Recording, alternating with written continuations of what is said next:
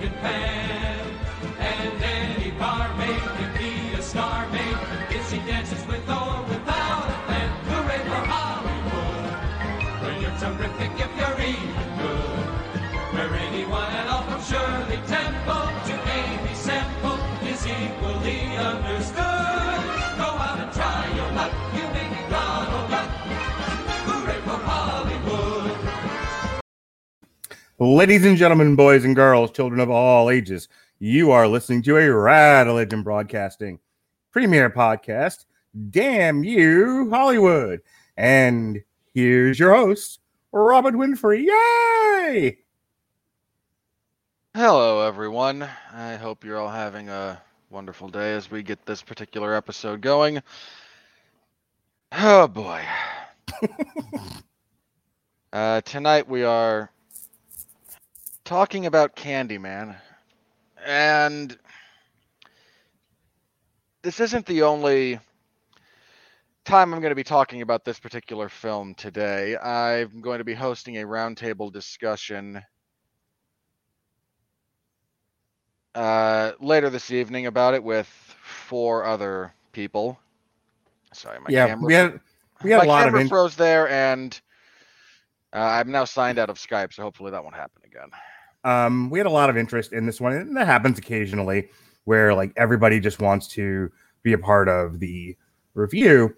And I know some people do like the 6-person panel. You know, their whole screen fills up with these Brady boxes. Like if you're watching this on the video, there's 2 of us. There's 2 Brady boxes. People like to have like 6 people on a panel. And what I have discovered, having been a guest on one of those and having 4 or 5 people on these, is that nobody gets to talk as much as they want and everyone gets frustrated.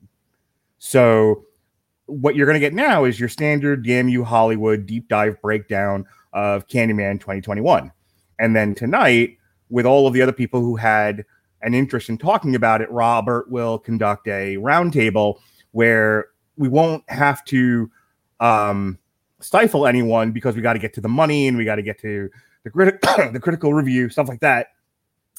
People can just have kind of a nice diner conversation over a plate of disco fries and talk about this movie and how they feel about it and whatever else. So you get 2 different kinds of takes on a Candyman review, a roundtable discussion and a deep dive craft review. So let's get to the deep dive craft review. How about that? You deep dive craft review and Guy you. Yeah, I wanted to just kind of mention this beforehand. Nothing that I'm about to say should reflect negatively on anyone else I podcast with. I deeply enjoy every individual. Not every conversation we always have, but that's the nature of human interaction. We sometimes have weird discussions, sometimes much more lucrative lucrative not in the financial sense, but in the enriching sense. Mark said to me not too long after he'd seen this, you know, we're going to break it down this way. It's going to be you and me, and then we're going to do everybody else. And I saw the movie. And my immediate response to him was, boy, I'm glad we're doing that, because there's certain conversations that you can kind of only have with the right people that you have the right rapport with. And boy, is this one of those. Yeah, let's get into it, Robert. Just real quick. You've seen the original Candyman? Mm-hmm. Any affection towards it? Where does it land in the pantheon of horror movies? Towards the bottom, the middle, the top for you? Towards the top. I haven't seen it in a while. I might be due a revisit, but I haven't. It doesn't quite crack the very top. Like the very top of horror is stuff like Silence of the Lambs, and I will die on that hill that it's a horror movie. Anybody out there? You know, The Exorcist. First 2 Hellraiser movies, like you get the very top. I don't think it quite cracks the very top, but it's certainly upper echelon. Like it might not make the Mount Rushmore of horror movies, but it's top, 10, 15 pretty easily. I mean, I've mentioned this before on other podcasts or in other writings, and I'll say it again here. If you wanted to create in a lab the perfect actor for the horror genre, you'd get Tony Todd. Like he definitely has a presence.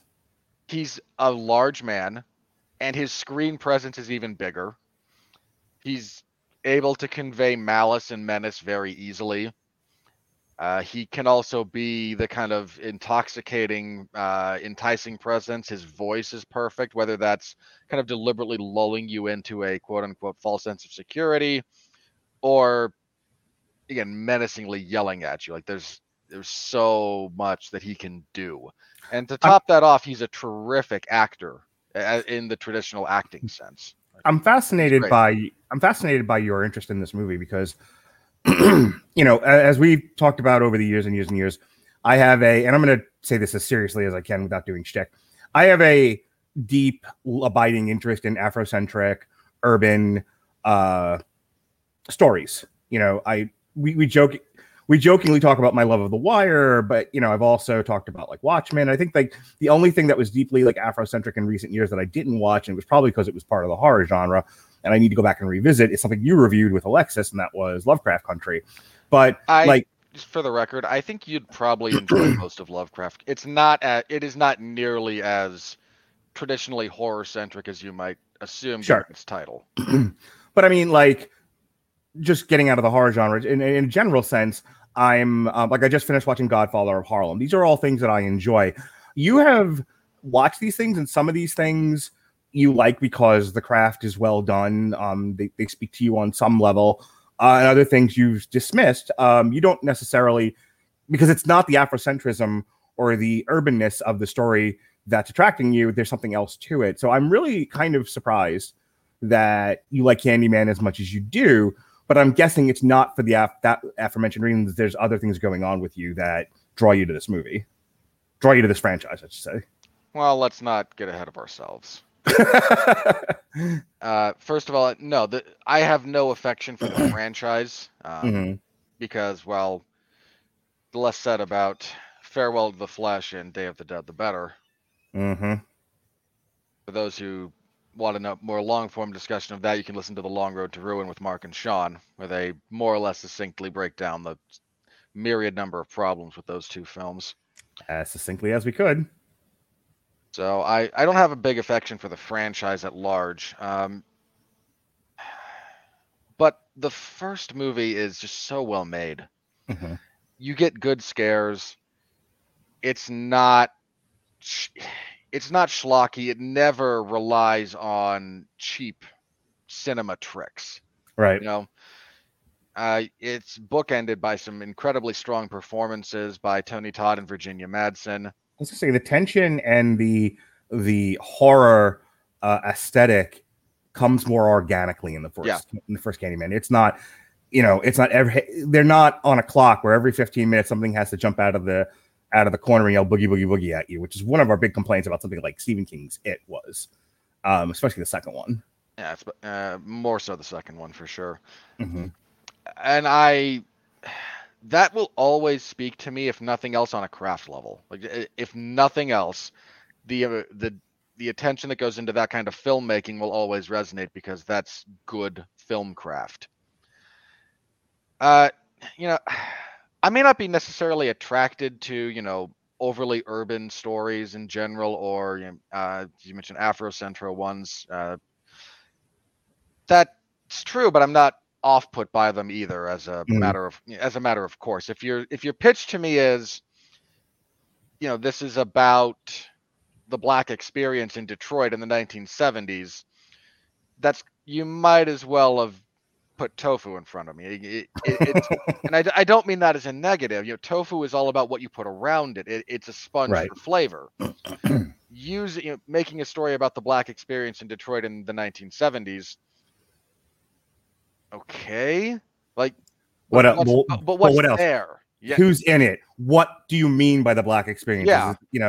Is it the malaise of the 70s in general and how it affected Black people? Is it drugs? Is it this? Is it that? Is it Motown? That's what you're saying. Yeah, and who's the director? Who are the primary actors? Who wrote it? Like, there's so much more. Any story is so much more than its setting and its point of view. Like, those are important because lacking them will just destroy anything. And we'll get to that momentarily. Yes, we will.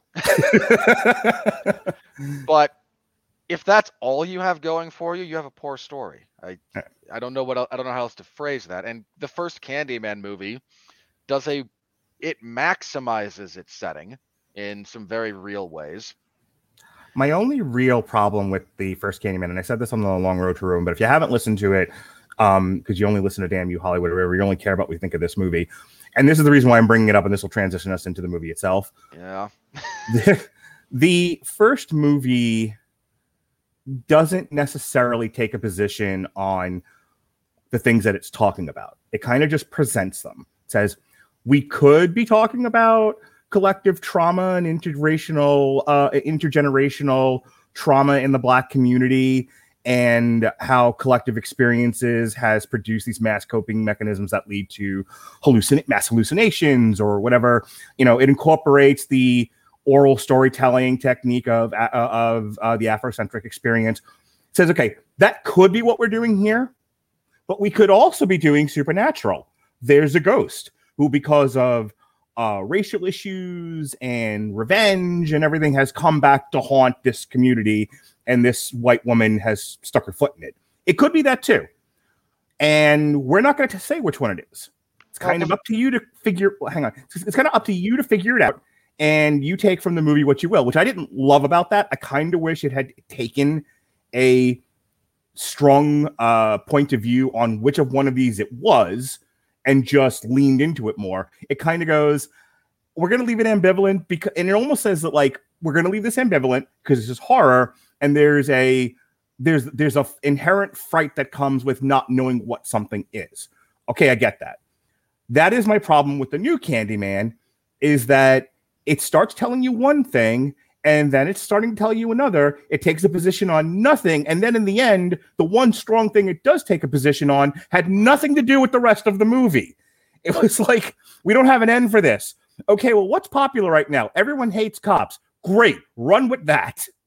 Go ahead and We'll do your get to final that piece there, and then we'll drift into this. Well, it's somewhat apropos that you discuss horror adjacent films that leave elements of what's going on a bit ambiguous. Considering my T-shirt here, for those of you who are using the audio only version, I am wearing a Pan's Labyrinth design T-shirt. I'm wearing Kamala the Ugandan headhunter.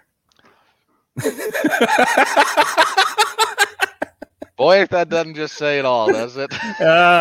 I'm not trolling. No, not me. So I bring that up just because I think Pan's Labyrinth might be the gold standard for. What is this? You've not seen Pan's Labyrinth?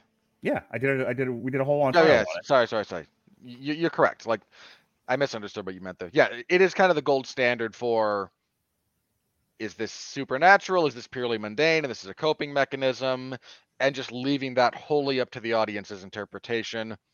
That's the best way you can possibly do it. And the first Candyman movie, I think it also muddies the waters just a touch, because it also talks about folklore and how, which is a fascinating topic in and of itself. If you're not listening to the Lore podcast, which delves heavily into that, I recommend you do so.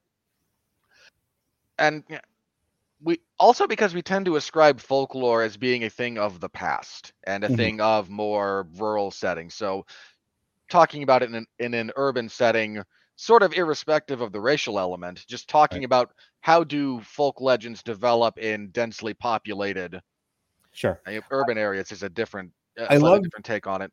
I love to have discussions and hear lectures on the continued presence in modern times of ancient African oral traditions, the subject of storytelling, because it informs so much of popular African-American culture right now. A lot of the African oral tradition of older times found its way into, like, hip hop. Yeah. And, things like that. And I think those things are fascinating. Yeah. You kind of ditto for, like, Native Americans. They have a very, very deep tradition of oral storytelling. And the way that manifests itself in some of the other artistic projects that members of that community tend to engage in is certainly a very interesting topic as well. And all that is to say, how that relates to this movie in the sense that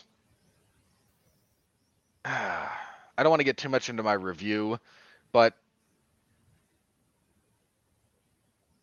I I think you're largely correct in that this movie doesn't take a strong position for a lot of its.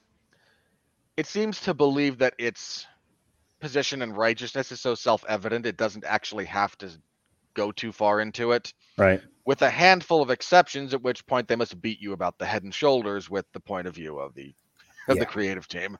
It's such a whiplash moment from acts 1 and 2 to act 3 that you're almost in a completely different movie. When Jason Teasley, who will be on the round table tonight, said, "Oh, this movie was like an 8 out of 10," and he asked me what I thought of it, and I said I like 2/3 of it because the 2/3 that were consistent within its own universe, I thought were interesting. I have some quibbles here and there, but for the most part, I was with the movie, and then it just takes that turn, and you're like, "Look, I'm not against you doing a screed against institutional racism in law enforcement and the proportional, out of proportional, however, whichever way you want to go down, reaction of the Black community to said institutional racism. That's fine, but that has to then be your movie. You can't you can't do 2/3 one thing and then be like, oh, by the way, Black Lives Matter. You're right, but what? Wait, how did we get here? And and it is distinctly different from the first one because the first one, while ambivalent and something I didn't love about it towards the end, was at least consistent the whole way through. I thought the ending to the first Candyman was silly, and I talked about that fairly at length, but at least it wasn't a completely different movie. Do your last bit here, and then let's get to the plot synopsis. I'm a little bit with you. I think I draw a slightly different distinction about what you consider the last third of the movie. Which one are we talking about? Candyman 92 or 2021? This one. Okay. You want to call the ending of the 92 version a touch silly. I mean, I'm not going to disagree with you too much. I thought personally, I thought it worked a little bit better than you did, but that's splitting hairs, Okay. This one, I don't even necessarily consider the third act to be much of a letdown. It's more just the finale sequence. Okay, fair enough. Now, and again, that's me versus you. So I'm about, like, you ask me how, if you do chop this movie up into tenths, how much of this movie did I enjoy? Probably 8/10 of it. Yeah, I'm actually closer to you than you think. Okay, go ahead and start your plot synopsis here. Alrighty, so the plot of this thing should sound familiar if you've seen any of the other Candyman movies. We primarily follow, but we actually open with a flashback to like the 80s Chicago, 80s in Cabrini Green, where a character who we'll meet again later as a small child is somewhat frightened by a man who looks very much like the traditional Candyman with his prosthetic hook hand and the coat he's wearing. Literally walks out of a hole in the wall to offer him candy. This small child, as one might do, is terrified and screams, and there's some police officers outside who are looking for this guy in particular anyway, and they come down and they beat this poor man to death, and it turns out he wasn't guilty of what they were investigating anyway. Then some of that comes out a bit more later, but that's our opening sequence to remove all subtlety and subtext from this thing. Sorry, that's the last thing I'm going to say as I go through this. We primarily follow Anthony McCoy. He is a painter, primarily some other kind of artist, visual artist, living in Chicago with his girlfriend Brianna. And we meet Brianna's brother Troy and his boyfriend, whose name I forget, but he's also doesn't actually matter all that much, so that's neither here nor there.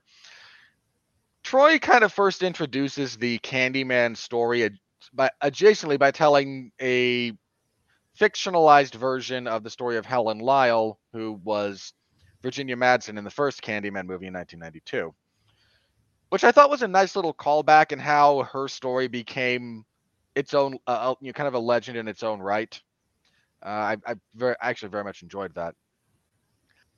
But as her kind of history and what she did in Cabrini Green, absent the discussion of Candyman, props up, Anthony, who's been dealing with a little bit of artist block, heads down to Cabrini Green to find inspiration for what he wants to do next because his work is stagnating and not actually coming up. And there's a big gallery showing that he's going to be a part of, and yada, yada, yada. He goes around and he gets stung by a bee, which is not actually a bee, but I'll save the discussion of etymology. Uh, he's just taking pictures. He goes about this, mostly condemned area that's about to be torn down and rebuilt, kind of thing. And he encounters this character of William Burke, who was the small child in the opening segment. Burke relays the story that happened to him and tells him the slightly more specific thing that if you say Candyman into a mirror 5 times, the spirit will appear and kill people because that's how the legend goes, and that's what this thing does. So Anthony develops a art piece, not just a painting, but a, another nice kind of callback to the original film. He has a medicine cabinet that's covered with mirrors, and then part of the uh, display that you get when you enter these things is the artist's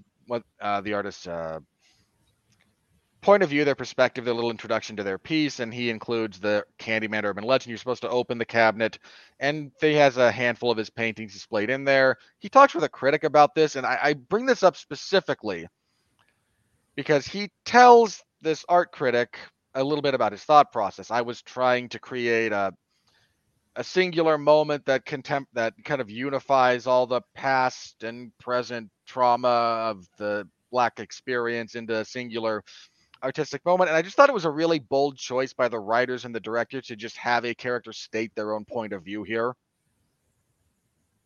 We're not even talking foreshadowing.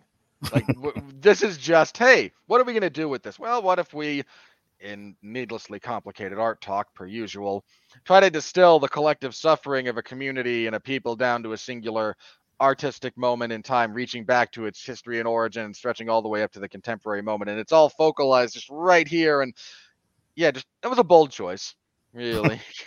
Kind of a bold choice there. The critic is not terribly impressed with this particular art display, and really, why would you be? Anthony gets a little bit drunk and says a few things you're not supposed to say, and the relevant part here is there's a teenage girl who's attending this exhibit, and she becomes important in a minute or two. Anthony's bee sting has started to have some really gnarly effects on his hand as this movie continues, but Anthony continues to become a little bit obsessed with the Candyman legend and what he's trying to write this thing out. The art gallery director and one of his interns that he's trying to sleep with say Candyman 5 times into the art gallery piece. The spirit of Candyman appears, violently murders them. He winds up interviewed by that same art critic. In one of the, I'll save talking about the sequence until later, but I really liked that entire sequence, the way it was filmed and whatnot. She winds up murdered by the spirit. There's a bit more of this. Things dry out a bit. Anthony gets more and more unstable. Brianna leaves him, which is the sanest thing anyone does in this movie. She winds up talking with him later about Anthony goes back to Burke and they talk a little bit more. Burke somewhat downplays the supernatural element of the Candyman myth. Initially, Anthony goes to the hospital because his arm is kind of falling off at this point. And while there, he discovers he was born in this hospital, not the hospital his mother told him he was born in. And this is somehow a giant revelation that causes him to go speak to her for the first time in quite some time, where we meet an actress from the original movie who tells him the truth that he was actually born here, partially raised in Cabrini Green. And don't you understand? You were that baby from the myth and from the story in the beginning that Helen Lyle saved from the bonfire after the Candyman spirit took you away. And googly. Yeah. This is where things take a little bit of a left turn. Brianna goes to the laundromat to try and talk with Burke because she remembers that Anthony had mentioned him. She does one of the other this is the smartest woman in horror history almost. She leaves the crazy guy once he starts going crazy. Then when she's looking through this laundromat for the proprietor, she opens the door to the basement, and we get this wonderful interior shot as the door opens. We get the long staircase, and she goes, closes the door. Nope. Like, congratulations. Seriously good decision making for the most part here. But Burke abducts her, takes her to the church in the that's kind of been condemned at Cabrini Green. Anthony is mostly transformed at this point, and I do want to praise the mix of physical and whatever computer-generated imagery they did on him. Did a great job. That is some really quality body horror stuff going on there. He cuts off Anthony's hand and reapplies the hook because he wants the myth of Candyman to be reborn. His bit of justification here is utter nonsense. I barely remember how he got. We'll talk about it. We'll talk about. He just was like, "It. We need to have Candyman, so he's Candyman. Candyman, go." Yeah, like that. That's kind of where we arrive here. So we get a bit of a chase sequence. Brianna's able to kill Burke, and as she and Anthony are kind of holed up waiting for the. I meant to mention Burke called the cops. Because he needs an audience of witnesses, etc. So as they're in this little, apartment that's been condemned and is covered in graffiti, she's hoping that Brianna is like, okay, the police arrive, and at this point, I wanted to throw something at the screen because I knew it was going to happen. This whole finale reeks of Jordan Peele's writing, and not in a good way. The cops show up and they shoot Anthony. And she gets handcuffed and put in the back of a car, and one of the police officers, I believe one of the detectives, given how he's dressed, talks with her and goes, well, we can tell this story two different ways. Either, the officer was justified in discharging his firearm at this clearly incapacitated man laying prone on the ground, or you were his accomplice. And she looks into the rearview mirror and summons Candyman, who, with righteous fury, slaughters the police officers. We get a really awkward transition to CGI to digitally de-aged Tony Todd's face, and I want to yell about that choice. You do not need to digitally de-age that man. One, he still looks quite good. Two, him being older and a little bit more grizzled doesn't detract from this moment, the story at all. He takes the appearance of Daniel Robitaille, who's the original Candyman, and tells her to tell everyone, because the Candyman is also something of... I completely skipped an entire sequence, and I'll get to it in a minute when we talk about the craft. But she tells her to tell everyone that, I don't know, the Candyman is some kind of avenging angel now. Yay! And God help us all. And over the credits, we get, if you saw one of the, I think one of the first trailers for this movie was the kind of shadow puppet theater. That trailer is essentially what plays over the end credits. If you haven't seen it, you can just watch it there. Movie ends, and I don't know, lobster. All right. So the good, the bad, and the ugly here. Please. When the movie was dealing with one of the things that the movie speaks to is gentrification. How, and I need to kind of spell this out, and this is why it's just Robert and I right now, because there's a lot to talk about here. There's a lot of social politicking that needs to be discussed. This movie is laden with it. And you can't talk about the craft without talking about that stuff. And if you have 800 people, you'll never get through this discussion. Having said that, we create conditions in this country where certain segments of the population cannot achieve the American dream for the most part. And then someone comes along and says, well, we should not leave these people with no devices, no ability to care for themselves. And so we create systems, and we create programs, and we create physical structures to help these people maintain. And some of them, in some cases, they do well. And in other cases, other parts of society fall apart. And those particular areas, of course, I'm talking about projects, fall apart with it and create a kind of a culture of its own. And then somebody comes along and says, hey, for decades, this place that was a nice idea in the beginning, but has turned into hell on earth for the people that live there and everyone around it. We need to get rid of it. We need to strike it from the planet, nuke it from orbit. It's the only way to be sure. And then we'll invite businesses to come in, and people with money will follow those businesses, and we will create a beautiful community out of this wreck. And what happens there is that the people living there still trying to make a go of it are pushed out because they can no longer afford to live there.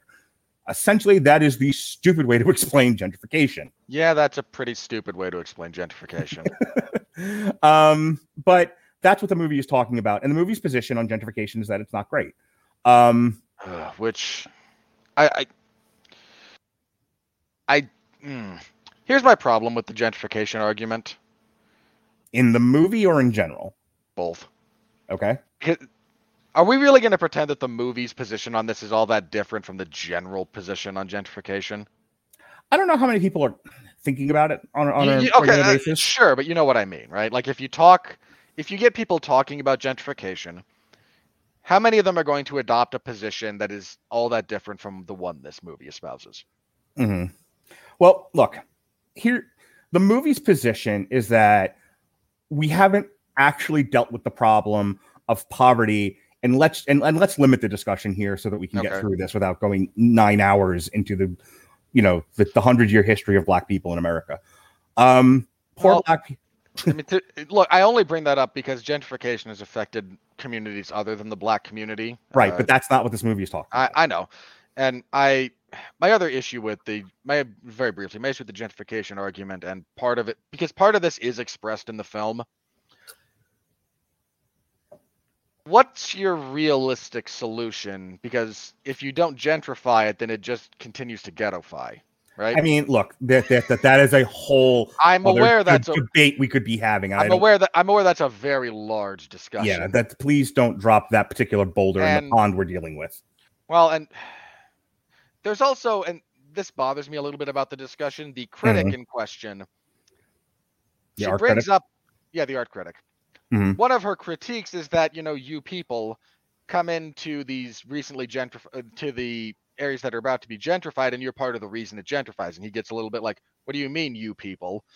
And she gives the correct answer. It's the artists, right? Right. Artists look for, especially, the starving artist trope places to live. Yeah. Which are frequently these kind of, and then assuming any of them take off, or assuming any of them are able to influence the culture in the area so that it stops being quite so crime ridden, quite so violent, it raises the value of the area. Mm-hmm. And that's kind of how it's supposed to be. The better an area is, the more valuable it is. So without getting into a debate over this, the movie's sort of internal debate is, okay, we're not saying increasing property values and the general value of an area is necessarily a bad thing, but what do you do with the people who can no longer afford to live there? There are no positive solutions for the people who can no longer afford to live in the place you've just increased the value of. And this is sort of a revolving problem.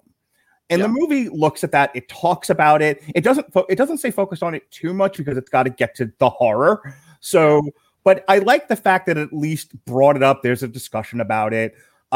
Movies like this, unfortunately, when they're not necessarily about that social issue in particular, unfortunately, don't handle it in the most deft ways. And this one doesn't, because they don't have time to. They can just sort of say, thing exists. We're acknowledging thing. Here's two sides of thing issue. And then they go, okay, we got to move on with the story. And I accept that.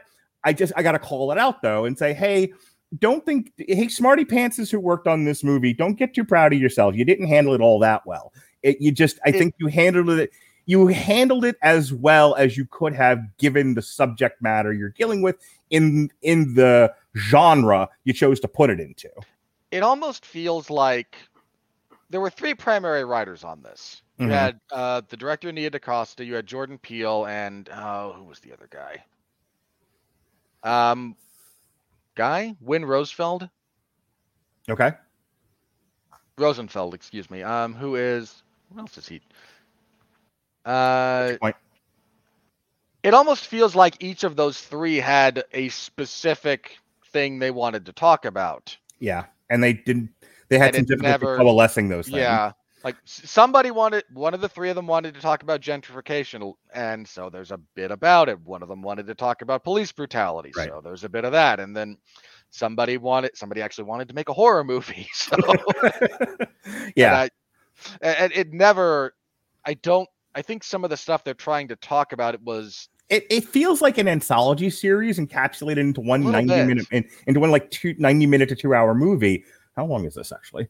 90 minutes. It was 90 minutes. 90, Okay. So yeah, 91. it almost felt like an anthology TV show that was done in like 3 episodes. Like it's the movie suffers, I think, from a smooth narrative flow. Yeah. Not that it doesn't have a distinctive point A to point B, but it's almost like 3 separate episodes. And like I said, yeah, one is this sort of social story about what happens to communities that are gentrified that were formerly poor projects. And then the second part of it is, talks about his sort of, so we have Anthony, who is got a case of like a writer's block, essentially. The middle part is more like the collective trauma, right? Yeah, there's that, but I think there's, like I said, the second part of this movie was probably the most interesting because it's his descent into madness. Yeah, it starts from a place of I'm having difficulty coming, I'm not inspired, and so he seeks inspiration, and he hears this story, and the story gives him inspiration.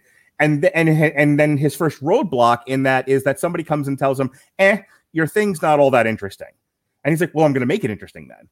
And he descends further into it. And then here's where, and this just might be me, but like he gets stung by the bee, and you're meant to believe that this bee stinging is essential in his transformation into this otherworldly, ghostly, revenge-seeking being that is the Candyman.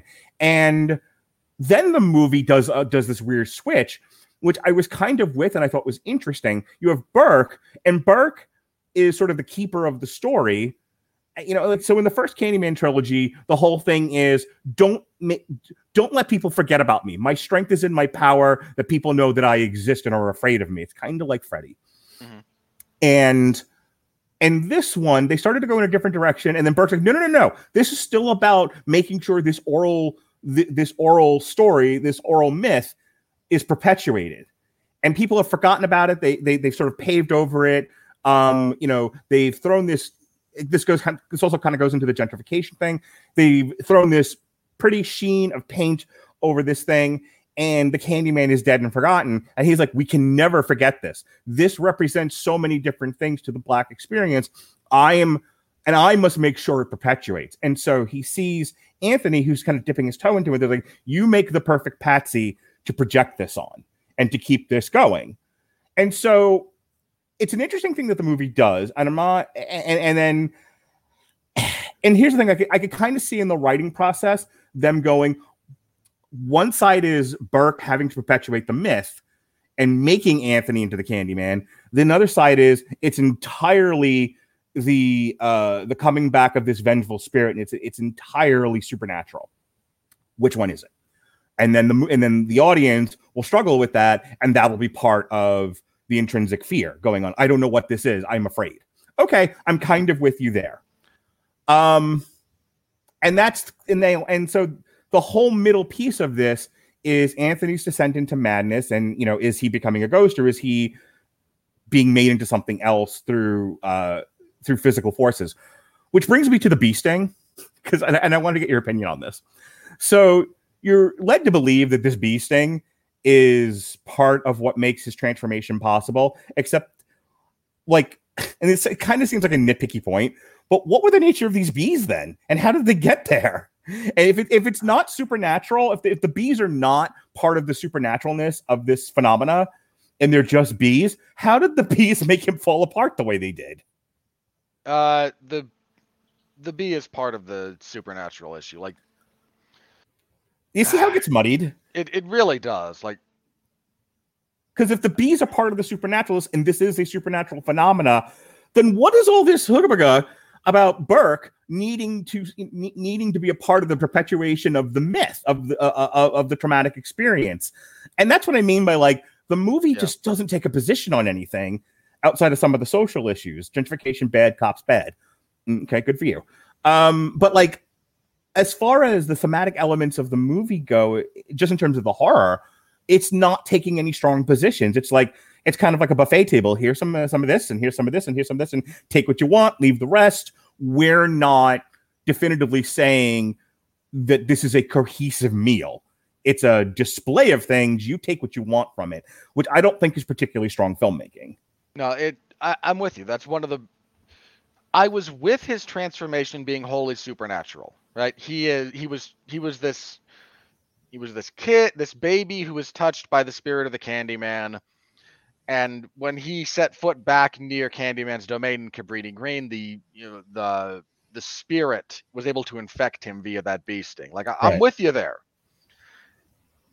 It then does make Burke's sudden heel turn a little bit out of left field. Yeah, I don't know why we need Burke after the initial conversation, expositing the history of the Candyman.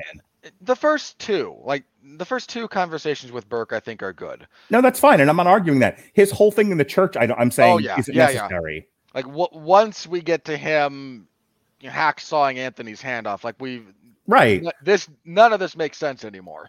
Right, and that's what I'm okay. Thank you. That's what I'm kind of so focused on is all this time. It's Anthony's going crazy. He's descending into madness, and he's transforming into the supernatural revenge ghost. Great story. I love it so far. But then Burke is like, no, it's me. It was me, Austin. It was me the whole time. And I need the Candyman to exist. It's like, well, which fucking one is it? What are we doing here? Yeah, that's because then that's not even consistent through the rest of the act. No, the rest of the third act goes into this wholly other direction. Yeah, it is a giant weakness in this film that it ends. Like, this movie is a great gymnastics routine that you face plant at the end and like become a paraplegic. Like, it's that bad. This movie's ending is so bad. It I think back on the rest of the movie and it actually makes it worse. So I will finish saying the good things about it. I enjoyed the social commentary for what it was. The acting in this is pretty stellar. I can't remember the actor's name. Yahya Abdul Mateen. He's an extremely good actor. His girlfriend, who is played by Tiana Paris, she's probably one of the best parts of this movie. Everyone gives, I think, a stellar performance. From an aesthetic point of view, in terms of principal photography, I think the movie is shot very interestingly and very well. I'm not going to speak to CGI. That's more your department, but nothing took me out of the movie. Not until the end. So good things about it. For the most part, social commentary, absolutely performances, principal photography was consistent and interesting. Those are all things that are good about this. What's bad is what we've been saying is that it's muddled and there's no clear perspective once we start getting into the meat of this thing. So we put this off long enough, but this is something you and I definitely wanted to talk about. So before we do your good and bad, and then let's you and me talk about this third act.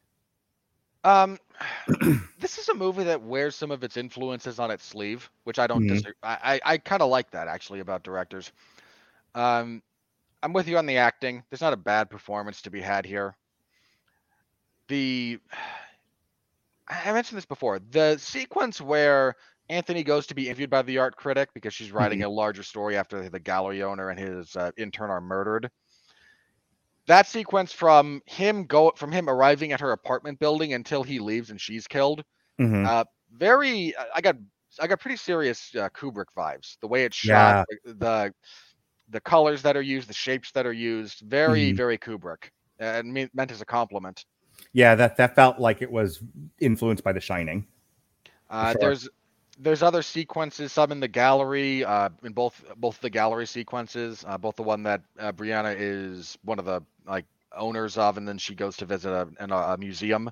I got very Dario Argento vibes from some of that, which not a name you might be familiar with, but again, just another one of those things that kind of hit me. The writing of this felt. This might seem odd considering what I'm about to say, but there's a very Lovecraftian influence in the second half, in the middle act. The sensitive artistic type descending into madness, and we get a bit of like the atavism that's going on here. You were destined for this, and it has been a curse on our family for generations. That's another thing that Lovecraft explores in some of his work, and it all never quite fully harmonizes, but a lot of the individual sequences are really, really good. There are some great kills. There's some. That's actually one of my issues with this movie is I didn't think it was particularly scary, and I scare easily. So that's coming from me. Well, I think there are graphic images, and I think there's definitely some great use of tension, especially the bathroom scene with the girls. Yeah, but I want to talk about that specifically. But I don't. I was not. Let's put it this way. There are some horror movies that I've watched recently for the purposes of this show where I've had to look away from the screen because I could not handle the tension building up and then the potentially gross thing that was about to be unveiled. I may have looked away from the screen once or twice during this, but I wasn't necessarily like frightened throughout this. And I actually think that works against the movie, considering it's a horror movie. I'm with you there. There are any of the sequences of violence in this movie. Mm-hmm. They're not so much scary as they are interesting. Okay. Like you are, and part of that is the filmmaking trick of having to look off center. Mm. There's a lot of stuff in this movie that happens, in the back, in reflective surfaces in the background. Right. And that's where, which is a fine. I say trick. It's not in a pejorative sense. That's a fine thing to do in a horror movie. You make people look off center. It makes things. If someone doesn't see it specifically, they kind of see it peripherally, and it just kind of adds to the sort of eerie sensation. And if you are looking for it, then you can be rewarded for looking for it. Horror should absolutely play with perspective. You should never have a flat angle or a flat photography in your horror movie. Everything should be sort of kaleidoscope and off-centered and tilted and whatnot. Unless you are very, very good about doing found footage from fixed camera positions. But again, barring that, like barring the first two Paranormal Activity movies, I agree with you. You should always play around with stuff like that. So we get some interesting. I'm with you in that there's a bit of tension building in certain sequences. When I say we have some decent kills, I agree with you. I don't think they're actually all that scary, but not every. I think the lack of scares is a problem in this movie. Mm-hmm. Not every kill has to be scary to be effective to add to the overall presentation of the film.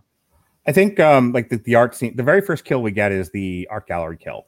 Yeah. And that's the shitty art gallery guy and his teenage girlfriend. And it's one of those where like you're rooting for them to be killed because they're shitty people. That is a real problem I have with this movie. Number one. Number two, I'm okay with it appearing supernatural because depending on where the movie goes next, if you don't know, that could have been supernatural. That could have been just perspective. And then you find out later there was really a guy. He was really attacking them, blah, blah, blah, blah, blah.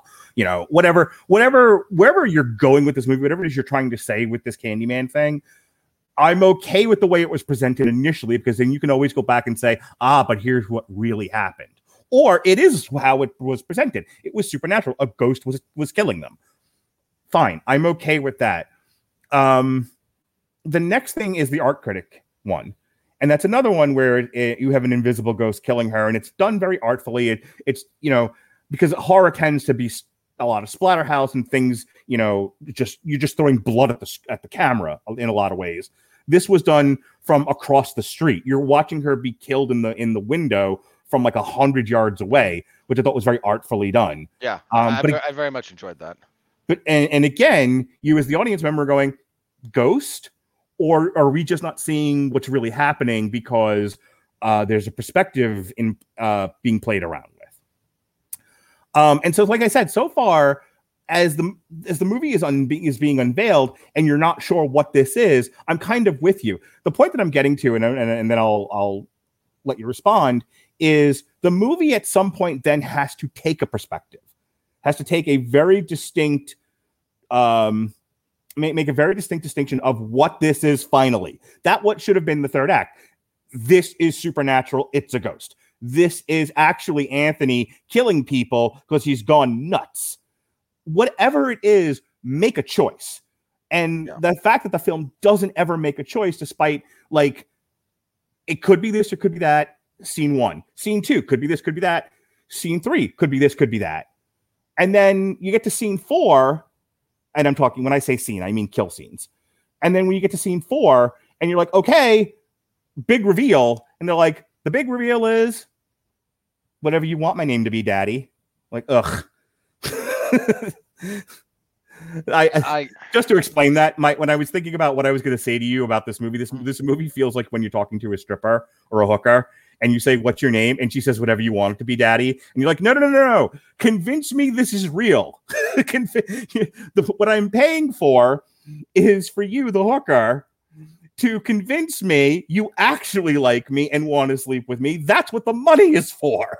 If you do the whatever you wanted to be daddy thing, you've now broken the illusion, and this is a worthless interaction. My review of the Candyman, it's a hooker that broke the deal. Okay, I have zero experience either with, either hookers or strippers, so I can only just let your vast, interesting life experience be the guiding force here. Just go with it. But do you see what I'm saying? I do. Okay. Here's one of my problems with this thing, and we want to talk about the ending separately. So here's this is another issue I have with it, and I want to discuss it separately because I think it is separate to the ending. Sure. It touches on something there, but it's largely separate. Our sequence where teenage girls are violently murdered in a high school bathroom. Yep. Here's my problem with this. And this is a problem with a lot of this movie the more you think back on it. Most of the kills presented in this film, not all, like 90%. I think, correct me if I'm wrong, but the only people that the spirit kills that we see him kill that you don't think deserve it would be Burke's flashback to his sisters. Okay. Now, that's me going off the top of my head here. I don't think the art critic needed to be killed. Well, but don't you understand? She's an evil white woman who made fun of our struggling black artist who she accused the artist of being part of the gentrification process, and how dare she? Well, but our sequence with teenage girls being violently murdered. Mm-hmm. Here's my problem with this. And this goes to the ending. First of all, one of them leaves, and God bless you for having a brain in your head. Yeah, she nopes out. Before they are violently murdered, we can't just have teenage girls be killed in a bathroom. We must see that they are terrible people. Sure. They must then not only be teenage girls, they must be bullies. And not only must they be bullies, they must bully the one black girl in this prep school, who's not only the one black girl in this prep school, but she has the green backpack with the rainbow flag and the Black Lives Matter patch. And all she was missing was a dashiki. Yeah, we have to just make this abundantly clear that no, these bitches got to die. Right. Because our ending sequence is the Candyman becoming a good guy. Right. And Well, can I ask you a question? Sure. Without getting into an hour-long lecture about the grand history of horror traditions. Okay. So, 50 words or less. Yeah. Isn't killing horrible people kind of a thing in horror? That's as common as the day is long. Everyone except the surviving girl. Is that what they're called? The Jamie Final girl. Final girl. Everyone but the final girl is shit and garbage. And the monster must saw through them until we get to the pure final girl who is wonderful and someone you're cheering for. Everybody else, you're just kind of rooting for the meat to be sawed. I'm not wrong about that. No. Hang on. Because you brought up two different points that stretch across a lot of the horror genre, the history of horror. Okay. What you're talking a little bit about in the initial one is when we talk about the final girl. Mm-hmm. if we're talking about her in the slasher context, she's meant to be more virtuous, Right. which is not always to say you're the best person in the world, but I was being very facetious. no, I get you. Not everyone else that dies along the way is a bag of dicks. Okay. You've seen the original Nightmare on Elm Street, right? I have. I've seen almost all of them. There's nothing wrong with Johnny Depp's character in that movie. Okay. Like he's not a. There are. I don't think there's too much wrong with any of the characters that Freddy kills in that movie. I was gonna say, but like, isn't the whole thing that Scream talks about is the sort of the common framework in which people who are overtly sexual, they're dying. Yeah. Horror speaks to a lot of like almost Christian themes in the sense of like you know depending on what era of horror we're talking about. Yes, you are sinful. You want to sleep with your teenage girlfriend, and which is a sin, and therefore the monster kills you. So Johnny Depp may not have been a bag of dicks in Nightmare on Elm Street, but he definitely wanted to sleep with Nancy, and he definitely got killed for it. Well, Nancy wanted to sleep with him too. It's more like sure. This is another thing about. There's another thing about the horror genre when it comes to the themes that it touches on. Is we got to link this back to Candyman. Just I will. Keeping that in mind. Okay. The question. So the ultimate question becomes, if we want to talk about the early history of the slasher genre in particular, is the act or is the intention more of a sin, right? Okay. And that's most early slashers in particular take the position that it's the act, not the desire, which. Again, I'm not going to get into Christian theology about this. Please don't. That's a whole other thing. It's there. People can research it on their own. The slightly more modern slashers movies take a bit more of the position that, well, some of them do at least, that, what's the, what is the intention behind what you're doing? Are you wallowing in sin and just happy to be... and then, because this is the way our culture has gone for some godforsaken reason, we got to the point where nobody wanted to see anyone punished for doing something that they have even loosely, like, oh, you got high. And normally this would be where the slasher monster kills you. But everybody gets high and everyone likes to Nobody get high. Nobody wants to see people killed for normalized behavior, good, bad, or indifferent. Correct.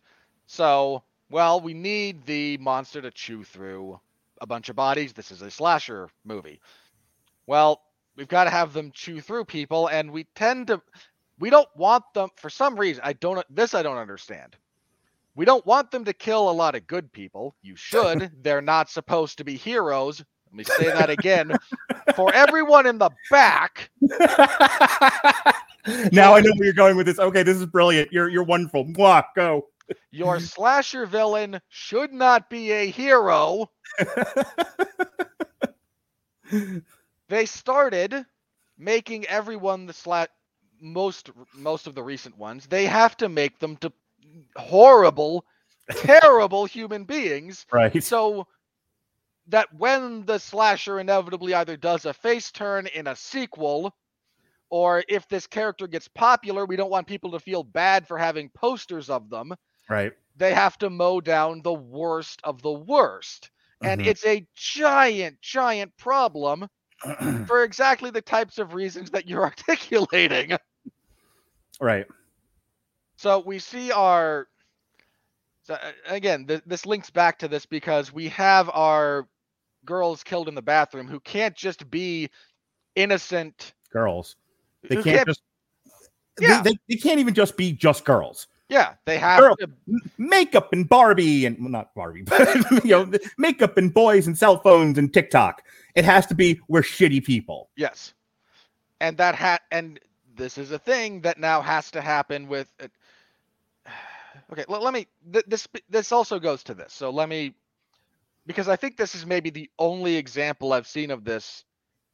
No, let's talk about the ending in particular, and then I will link back to the point I want to make about Halloween. So, okay, let me save that for a minute. So, the ending sequence, Mark, our supernatural spirit now inhabiting the body of Anthony, has become the avenging angel of the black community, apparently. Okay. All right, so we're done essentially with everything about this movie but that final sequence, yes? And hang on, let me set this up. I've been waiting, and I wanted to wait patiently for you to say all the things you need to say. So are you all the way done? With everything, last thing I want to say about everything apart from the finale sequence. Because this has to be set up appropriately. It really does. The writing of everything else, a little bit iffy, but mostly good. Performances, good to great. Direction, solid. People get mad about that symbol anymore, but okay. Direction, solid, right? I really enjoy Nia DaCosta's, I enjoy Nia DaCosta's directorial style as shown in this one. So that's all really good. Pretty much everything we've talked about up to this point is positive. Not glowing praise, but positive as a general rule. And then we get to this. I would say some of the negative things that we're talking about with this movie just happens to be a common problem with modern horror. As you were saying, this desperate need to create franchisable IP out of the thing you're supposed to be rooting against. Yeah, that's a problem. Again, some of the writing being a touch uneven. These are things we say about all kinds of movies. They're not unique to this one. And then we get to the ending. So, Mark, okay, please. Nia DaCosta, I believe, recently talked about how she's glad this movie was delayed as long as it was, because it come out during the height of the Black Lives Matter protests in the wake of George Floyd's unfortunate passing. People would have reacted extremely negatively to the movie overall and not given it a fair chance. And I think she is 100% correct about that. I would agree with that. Yes. I think I don't think you could appropriately separate a lot of what was being discussed in this movie from what was happening at the time. And I don't think, I think she's correct. It would not have been given a fair shake. The movie's ending is dumb, but it deserves its own discussion. It does not deserve to be called dumb because of George Floyd and Black Lives Matters. Yeah. And that would have been the muddy discussion that would have taken place. So to be clear about two things. One, this movie ends bad, but it does not end bad because of Black Lives Matter or because of George Floyd. And I want to make that clear. I am not reacting to this movie because of those things. I am reacting to this movie because for 2/3 of it, you didn't discuss institutional racism in law enforcement. You didn't discuss police brutality. It is somewhat brought up in the discussion of the treatment of I can't remember the Candyman's real name. Sherman something or other. Yeah. In a second, I'll find it. In his origin, in his story. Okay, sorry. Sherman Fields is the first one. So to be clear, it is brought up with Sherman Fields, and there is some time spent on this, but then the movie doesn't talk about it anymore. Anthony doesn't run afoul of any police in his walking about through Cabrini Green. There's no discussion. There is discussion about gentrification. There's discussion about what happens when corporations come into poor areas. There's discussion about people on the lower end of the incomes, the upwardly mobile but lower end of the income spectrum, moving into impoverished places and then making it unlivable for people who are not upwardly mobile. These are all things that are discussed throughout the movie. What is not discussed, it is shown in one or two places, but then summarily forgotten about and never discussed again, is the relationship between the Black community and law enforcement. Real briefly, here's the other disconnect for me about this. Mm-hmm. There is no rational discussion possible around the point that in the 1970s, especially in Chicago, Black communities were treated with a degree of brutality that other communities weren't. Like, that's a statement of fact provable via all sorts of empirical data. So when the guy says, when I was a kid in the 80s or the late 70s, early 80s, and the cops were, when law enforcement across the board was a lot more, physical and brutal, not just there, but certainly there, not just to the Black community, but certainly to the Black community. Like, that's a whole different. The discussion of the history of law enforcement as it pertains to this, believe it or not, is not quite the same as discussing contemporary law enforcement. And if you want to have that discussion, I'm not saying you can't, you have to bridge that. Right. Because if you try to say that contemporary law enforcement is the same as it was in the late 70s, buddy, that ain't reality. I'm not saying it's great now, but it is not that. what the movie wants to tell you with the final act. Okay, so to be clear, the final act is Anthony ascends, he becomes the monster, and then he slaughters a whole bunch of cops. And the cops are acting badly. They shoot Anthony unprovoked. They chain up. Hang on. Okay. They chain up the Brianna. Handcuff her. It's like chain up. They handcuff Brianna, and she, and the implication being she is going to be forced to lie to so that they can justify the shooting, that kind of a thing. All bad things, right? So cops behaving badly, and so then Anthony comes out and kills them all. And what the movie wants to tell you is cops are bad. This is a Quentin Tarantino-esque revenge fantasy of black people turning the tables on bad cops, which would be fine and something that we've said is okay when Tarantino does it. But Tarantino did this with the World War II movie with Brad Pitt. Inglourious Bastards. Inglourious Bastards. So when he kills all the Nazis at the end of the movie, we are taken for a ride. The whole time we are shown Nazis, we are shown bad Nazis, and then when we have this upwardly celebration of Nazi death, that is the story he wanted to tell with the appropriate ending for that fantasy. If you were wanting to tell a story that has an explosion of violence against cops, you then have to pepper your movie. You have to knit in cops doing bad things throughout the narrative. That isn't the narrative you told. No, not at all. None of it. You show a little bit of it with Sherman, and then it's summarily dropped. I mean, and then here's the thing. The whole, they were trying to pay homage to the spirit of the Candyman movies, which is this, which is the story of white people killing a black person because he fell in love with a white woman.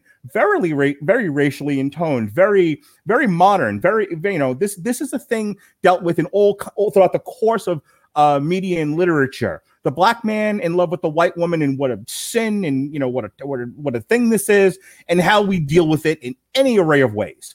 Okay. That's Candyman. That's what they told you with the first 3 movies of Candyman. That's what this was. But now you're saying, oh no, Candyman is the spirit of black vengeance against a system that puts black people down. You said none of that throughout this movie. What you talked about was what you talked about was impoverished communities and gentrification and what happens. What you talked about was, to a degree, collective trauma of black people trying to make it in a country with institutionalized racism. You didn't really talk about the relationship between the cops and the black community. So when you have this explosion of violence, it is such a whiplash inducing moment to where, I don't understand why I'm supposed to root for this guy killing cops. You've only just done that. It's encapsulated in that one scene, and that's not enough to justify the amount of violence that was portrayed on screen. It was almost as if to say, we don't have an ending here. Well, okay, people are all really mad at cops right now. There's a whole defund the police thing happening. There's the George Floyd thing. What if we killed a whole bunch of them? That'll make the audience happy. Go with that. And it's hey, wait a minute. You can't just do that. You can't tell me, the story that goes A to Y, and then the next thing that should follow is Z, but it's Lambda instead. You're no. You just did something entirely different there. I know you think they're the same thing, but it's not. Probably should have said Zeta. Zeta would have made more sense. But you see what I'm saying? The whole thing felt like an entirely different movie, and almost nothing that happens preceding that end sequence linked up with it or mattered. You've just gone in this entirely different direction. And I'm not saying don't tell stories where ghosts kill cops. Tell all the stories you want, but the whole thing then needs to be the ghost story about an avenging ghost killing misbehaving cops, not the last 10 minutes of your movie. Yeah, I don't disagree with any of that. I think I think you're largely correct. Here's the other thing that I have to throw out here about this. If we're talking just about the cop in the end sequence who shoots Anthony, mm-hmm. I have forced myself to do this a little bit, because if you don't, you wind up with this wildly skewed worldview. If you're that cop who breaks into, you hear someone screaming, right? Mhm. You've been told, the only information you've been given is there's a black man with a meat hook killing people. And you open this door and there's this woman covered in blood, a dead body in the room, and a guy on the floor with a hook. What makes the most sense here? And I absolutely mean this. Like, what realistically, like, this is not even. Look, cops are called on scenes that they should not be called to all the time. It is a giant flaw in elements of the system, right? It's one of the very few things in the defund the police movement I actually agree with, that we need other people you can call in certain circumstances, because cops are not trained to deal with a mental health crisis, right? There are now mental health people being embedded with police officers to respond to those kinds of situations. Which, good thing, right? Like, cops should not have to deal with that crap. It's not part of their training. They can't do everything. And when they get there and they act badly, they should be held accountable 100%. I'm not one of these horrible apologists. But if you say there's a maniac with a meat hook wandering around this part of this section of the city killing people, you're not going to call Mark. You're going to call the cops. And even if you did, sir, I see that you have a meat hook. I see dead bodies. I see blood everywhere. How are you feeling? At which point you are now running for your life. Like, how does having a meat hook and blood everywhere make you feel, sir? Like, come on, let's be somewhat realistic. Yeah, and so this is a circumstance where the police were called. The police would have responded to this, and you walk into a room with no other. Like, we as the audience are given perfect information about Anthony. The fact that he just had his hand cut off and he's a little bit transforming. We got a supernatural element going on, and he doesn't want to be here. He needs help. Like, we know this because that's what we've seen. If you flip this to, we follow the cops who are told maniac with a meat hook, and all we see is that guy break into the door and woman on the ground, dead body, blood everywhere, man with meat hook. Like, what's the reasonable thing to do here if you don't have perfect information? And in defense of that, the way that it's shot is the audience's perspective is you're looking at Brianna. Yeah. And she's holding Anthony. And we don't see Anthony move, to my recollection. Correct me if I'm wrong here. No. But I think he's lying prone in her hands. He is. And then he's riddled with bullets. Okay. I understand people are mad. I understand the perception of, and in some cases, I'm sure it actually has happened, of a prone person not attacking the police being riddled with bullets anyway.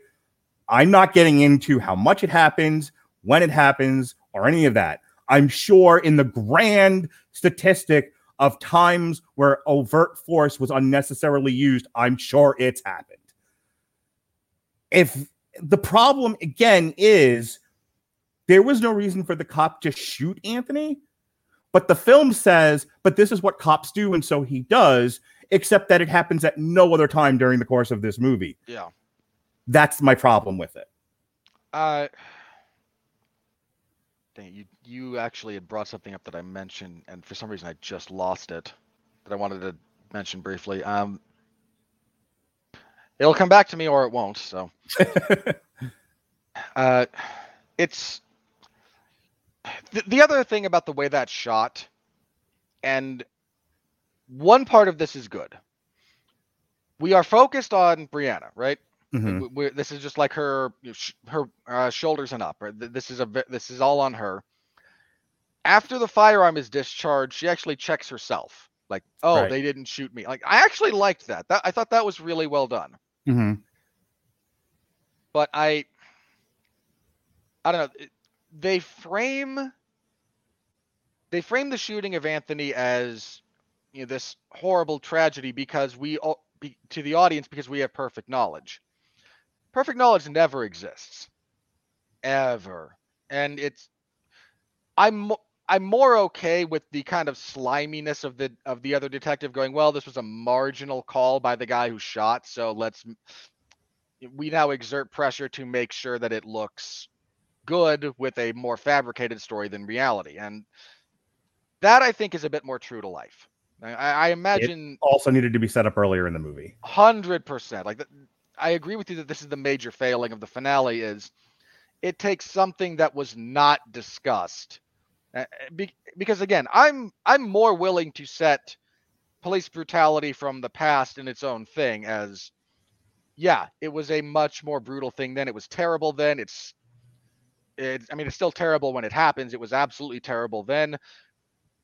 But if you try to make a 40-year gap in the development of, if you try to say that nothing has changed in 40 years, you're just inaccurate. Like that is empirically incorrect.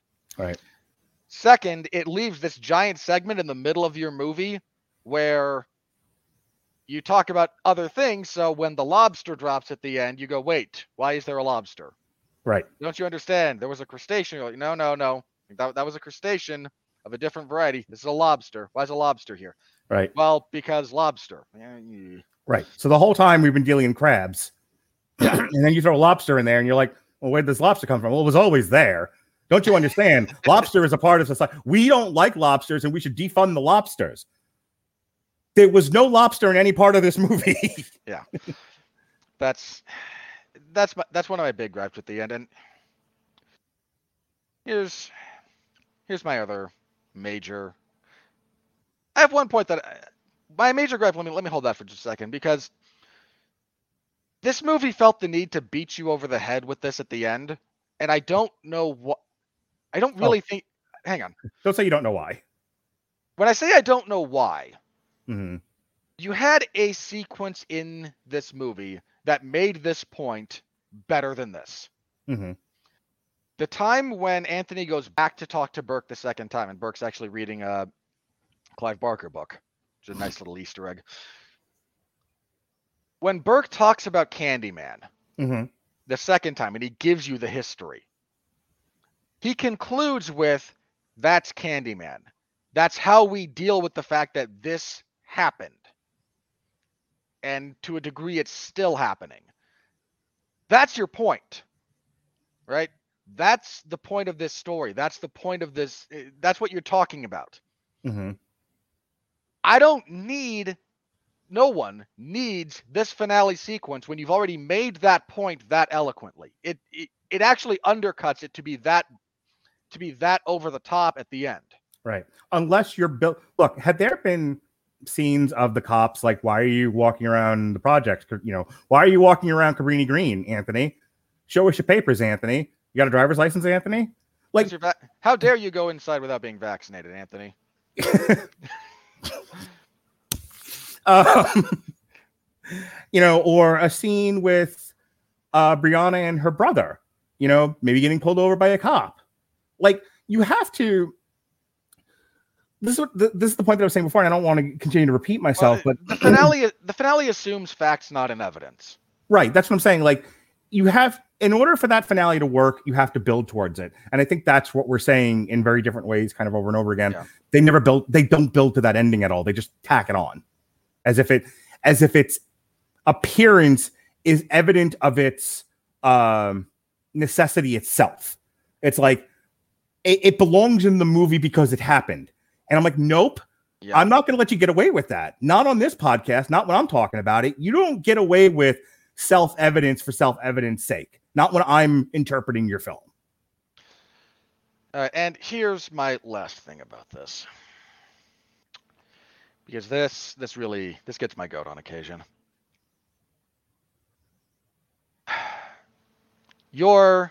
I said this already, so I'm going to reiterate it. Your slasher villain should not be a hero. Mm-hmm. Your slasher villain should not be an anti-hero. Your slasher villain should be something that you want to see defeated and destroyed because it is violently murdering people. Right. Even the godforsaken Nightmare on Elm Street remake with Haley Joel Osment. No. No. Other three-name actor. Please continue. Why am I forgetting his name? I'll look it up. Just go. Okay, thank you. Because he was actually a really good Freddy. Even that movie, with all of its problems, all of its pitfalls, managed to avoid the Grand Canyon-sized pothole that is making your slasher villain sympathetic. Jackie Earle Haley. Jackie Earle Haley. Haley. Yes. Sorry. Thank you. Now, there was a sequence in the trailer, and it's in that movie, that Nightmare on Elm Street remake, where Jackie Earle Haley is playing Freddy Krueger, and he is running from the vengeful mob of parents of the children that he has allegedly abused, and he's screaming over his shoulder, "I didn't do it." Now, Sean Comer mentioned to me that this kind of got his, danger antenna up just a little bit. Like, there shouldn't be ambiguity here. Freddy Krueger should be a bad guy. Like, what's going on here? I was willing to give the movie a little bit of the benefit of the doubt, only because whether he is guilty or not guilty of molesting children, if he's running away from a vengeful mob, he's not going to gleefully admit to it while doing so. Like that, he's all like one way or the other. You're saying it wasn't me; it was the one-armed man, right? All right. It was me, Kappa. Put the cuffs on. Yeah, like that doesn't. So Yeah. now that movie, unartfully and very, very poorly, has a segment in the middle where it casts ambiguity about Freddy Krueger's guilt about molesting children, about sexually abusing these children. My takeaway from that was this was a poor bit of writing that was trying to display the survivors, the teenagers who are being killed, being in denial about what happened to them. Now, again, this is badly, badly done, because if you tell a teenager who has repressed memories of sexual trauma, by the way, when you were, 5, Uncle Freddy took you behind the shed and he did unspeakable things to you, the default response is going to be no. It's denial. That's there's a reason that's the first stage of, grieving. Sure. That movie just handles that very, very badly. And consequently, at the end, when it's revealed, no, he actually did all that stuff that he was accused of, it falls flat. Like that doesn't work for a variety of reasons. I had a similar moment to Sean's when I watched the trailer for this, because they showed the Shadow Puppet trailer. Like that was one of the first things they revealed. And again, that's what plays over the end credits. And I kind of went, this is not something we should root for. Not a good guy. Don't do this. Don't do this. Whatever you do, don't do this. And for a very specific reason. Daniel Robitaille in the original was a victim of a horrible, horrible crime. Right? There's no justification for what happened to him. None whatsoever. That at no point makes you root for him when he appears and murders people or steals children and is like, he's never the good guy. Right. You can explain your villain. You can make your villain a victim. Most villains are, in point of fact. If you look throughout the long, sad history of human tragedy, most people who do things like this have trauma in their past. Not all, but most. It's the cycle. It's, the very stupid hashtag version of this is hurt people hurt people. The slightly more artful way of saying it, I forget who said this, but it's been my experience that it is the tortured who grow up to become the torturers. Okay. That never makes them sympathetic. That never makes them the person you root for. And it has to be that way for a very specific reason, because otherwise, a bad thing happening to you doesn't justify you doing bad things. Adolf Hitler was I'm sneering because boy, is that a problem we're wrestling with in this country culturally now. I know. It's the worst thing ever. It really is. I mean, not to do the Godwin's Law thing, but this is not a joke. If you look at who Adolf Hitler was before his service in World War I and after, he is two radically different people. Mm-hmm.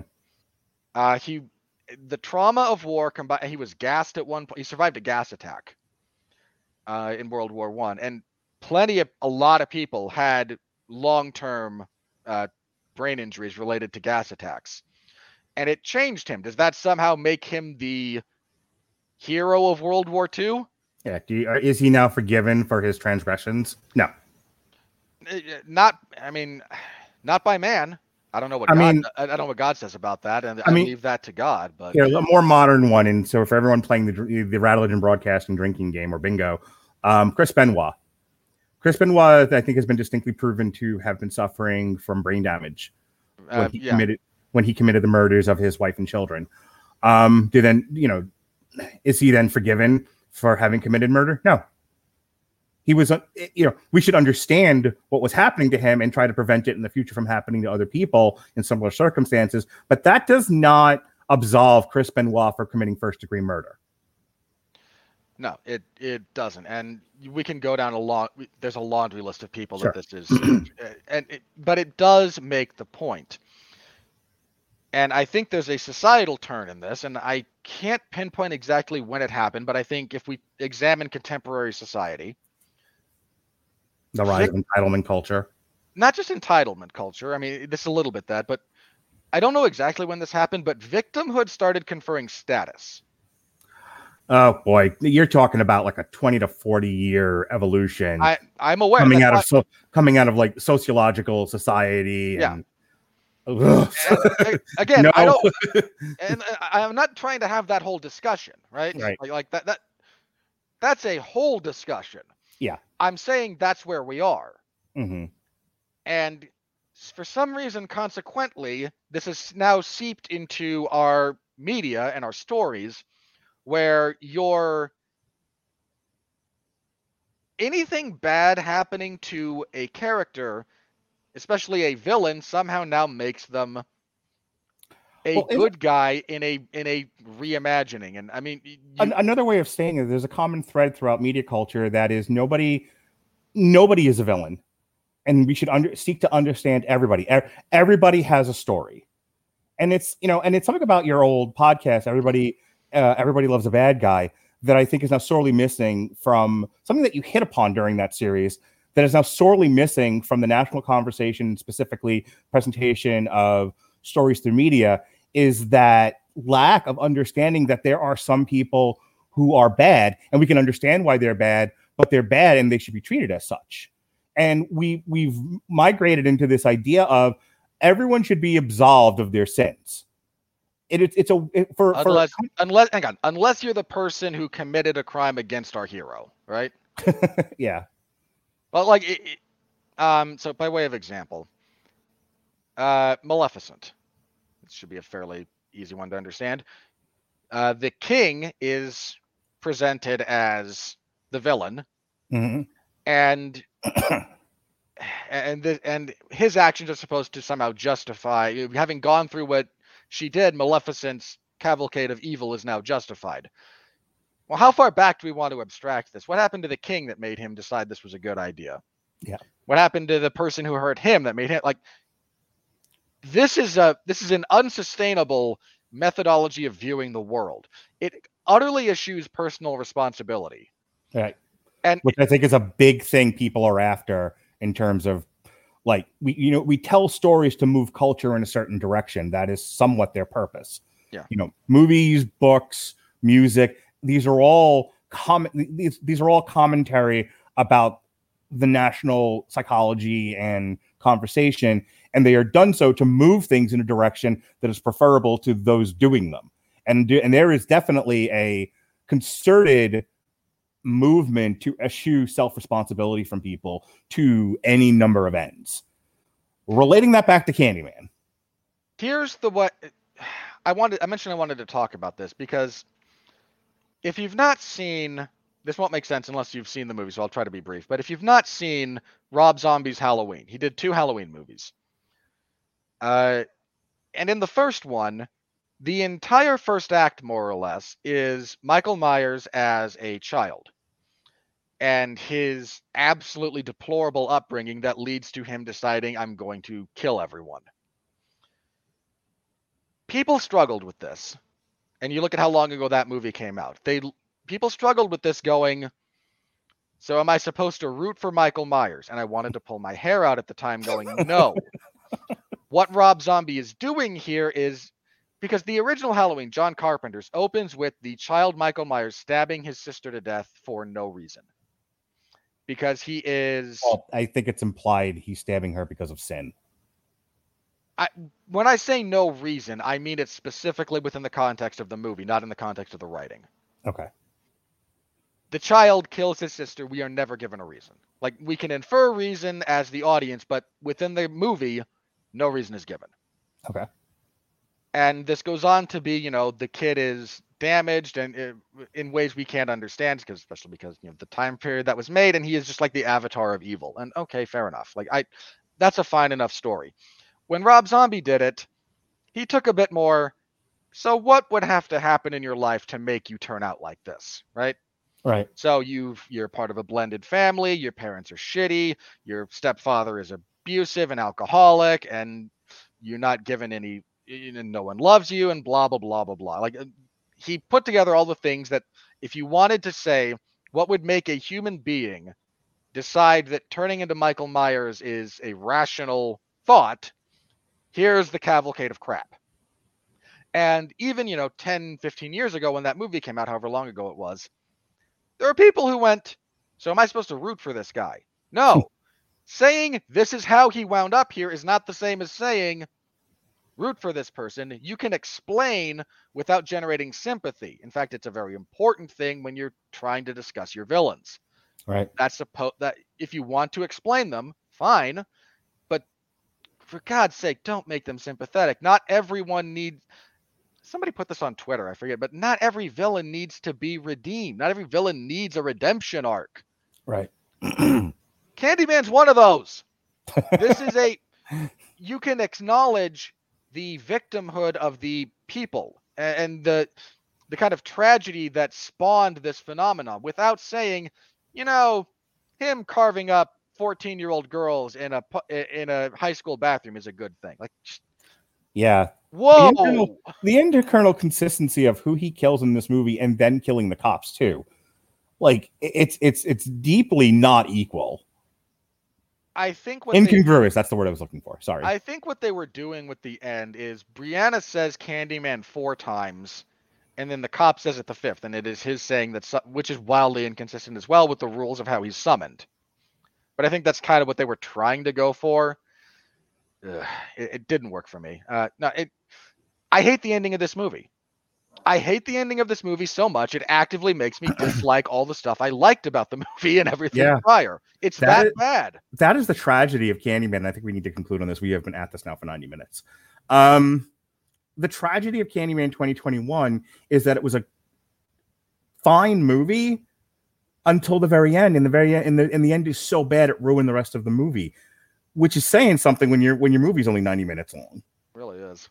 And here's the thing, I feel like this could have been an important touchstone in the national conversation. I think this movie was trying to generate some thinking amongst people, and how, it's so hard to get people engaged in things that are important. I've been uploading my old progressive conservatism shows, and there's at least one bit almost every show where we take a really important story and compare it to what was popular in that particular week. So, for example, the last one I put up, this again, 2007, so bear with me. But Nancy Pelosi's Congress had voted on a joint resolution against troop surge, and that should have been the most important story of the week. But that was the week Britney had a mental meltdown. Britney Spears had a breakdown and shaved her head. So the world wasn't paying attention to the troop surge legislation.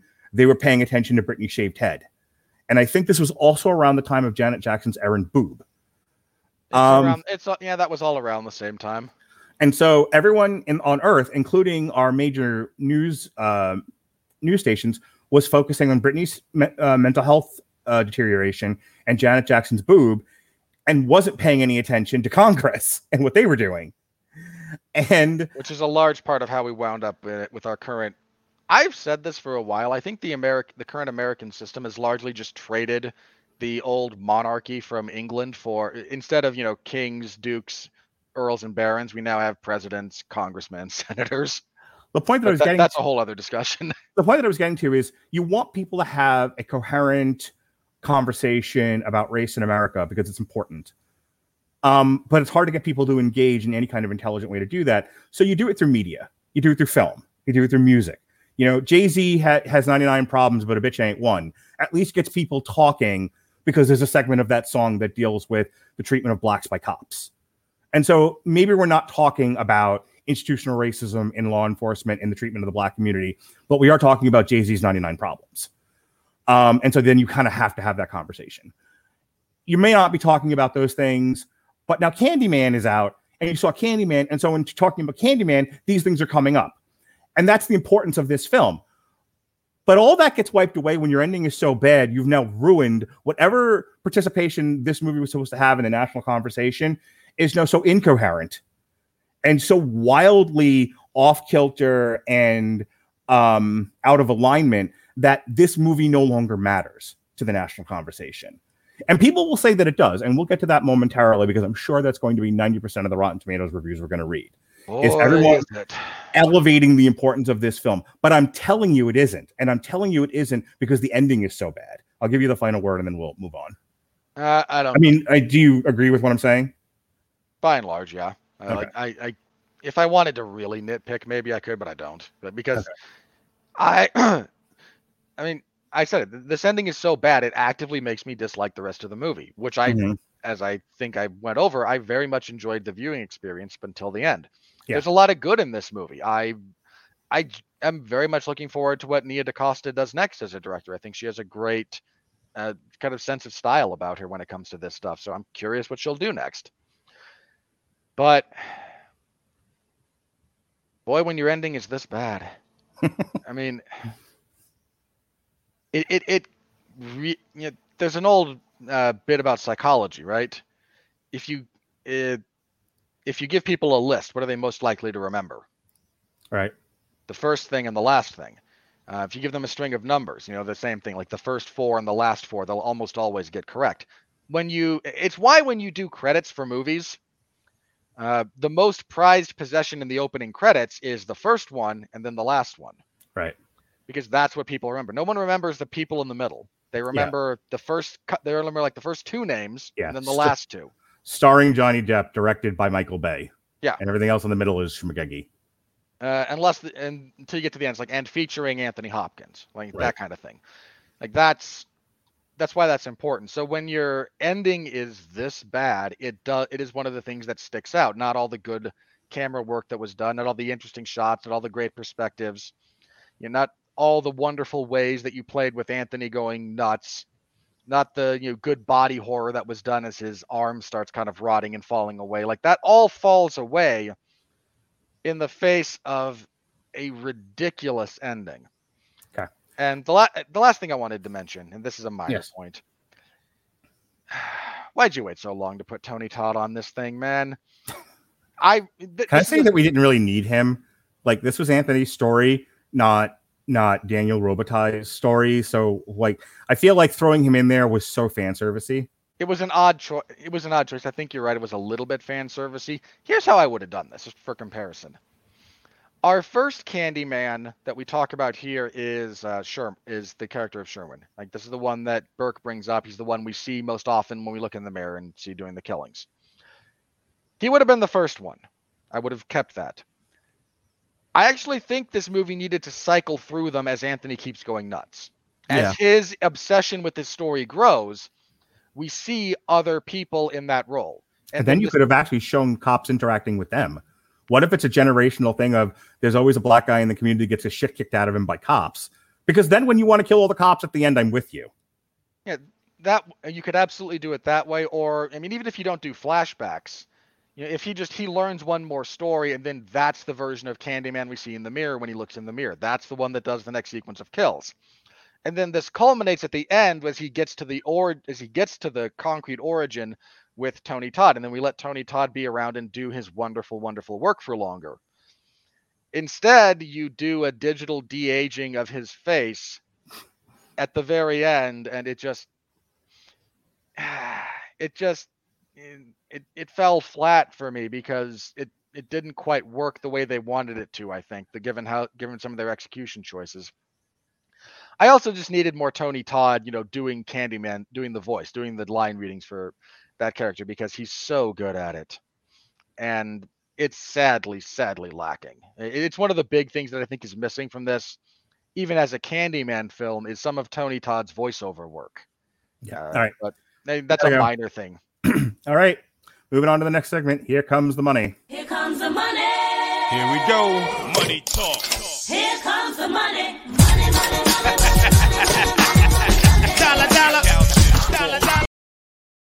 All right. On a budget of $25 million, the box office, as we record this on a Tuesday afternoon, is $27.6 million. It was the number one movie of the weekend, as we will get into shortly. And I think it's also just in terms of the timeline of the pandemic, I think this broke some records. I can't remember which ones exactly, but this is, for what it is, it's not F9, but it's doing well for Universal. I think this is also, I think that one of the big statistical things about this is the first number one movie in America in a weekend directed by a Black woman. So good for her. Congratulations. It's a nice bit of trivia. All right, for the weekend, that was August 27th through the 29th. As I predicted when we reviewed Free Guy, Free Guy would have a 2-week.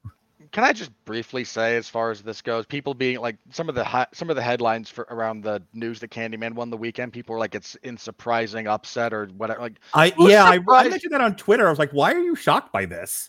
Your only new release competition was very much an indie film that I think here clocks in at number 13. Yeah. And Free Guy in its third week. Right. And then and then last weekend was Dead. By the way, did you end up seeing Reminiscence? I did, actually. You're the only one. Well, I watched it on HBO Max. Again, you're the only one. I'm not the only one. I rather enjoyed it. It's not great. The dialogue thinks it's smarter than it is at times, and there's a bit of narrative. There's a bit of narrative muddling that goes on, some of which is intentional, some of which isn't. And I really took a major issue with the conclusion because of a single solitary line. Okay. But Hugh Jackman is completely incapable of giving a bad performance, so he does great work. So I said when we reviewed Free Guy, I said Free Guy's going to have a 2-week run because that second week, its only competition was a day and date HBO movie that no one's going to go see called Reminiscence, and then like Paw Patrol, and it was. And then I said it's going to get defeated by Candyman, and I think there might have been some doubt about that. And I'm like, no, of course it's going to be the number one. It has no other competition. Yeah, and by the time you get to Free Guy in its third week, whatever news coming out is going to beat it. Right. So that's all. These are not judgments about the quality of these movies in this particular instance. This is movies don't generally have more than a 3-week run, and if something is big enough in its third week, it's going to win. That's just like common sense when it comes to this stuff.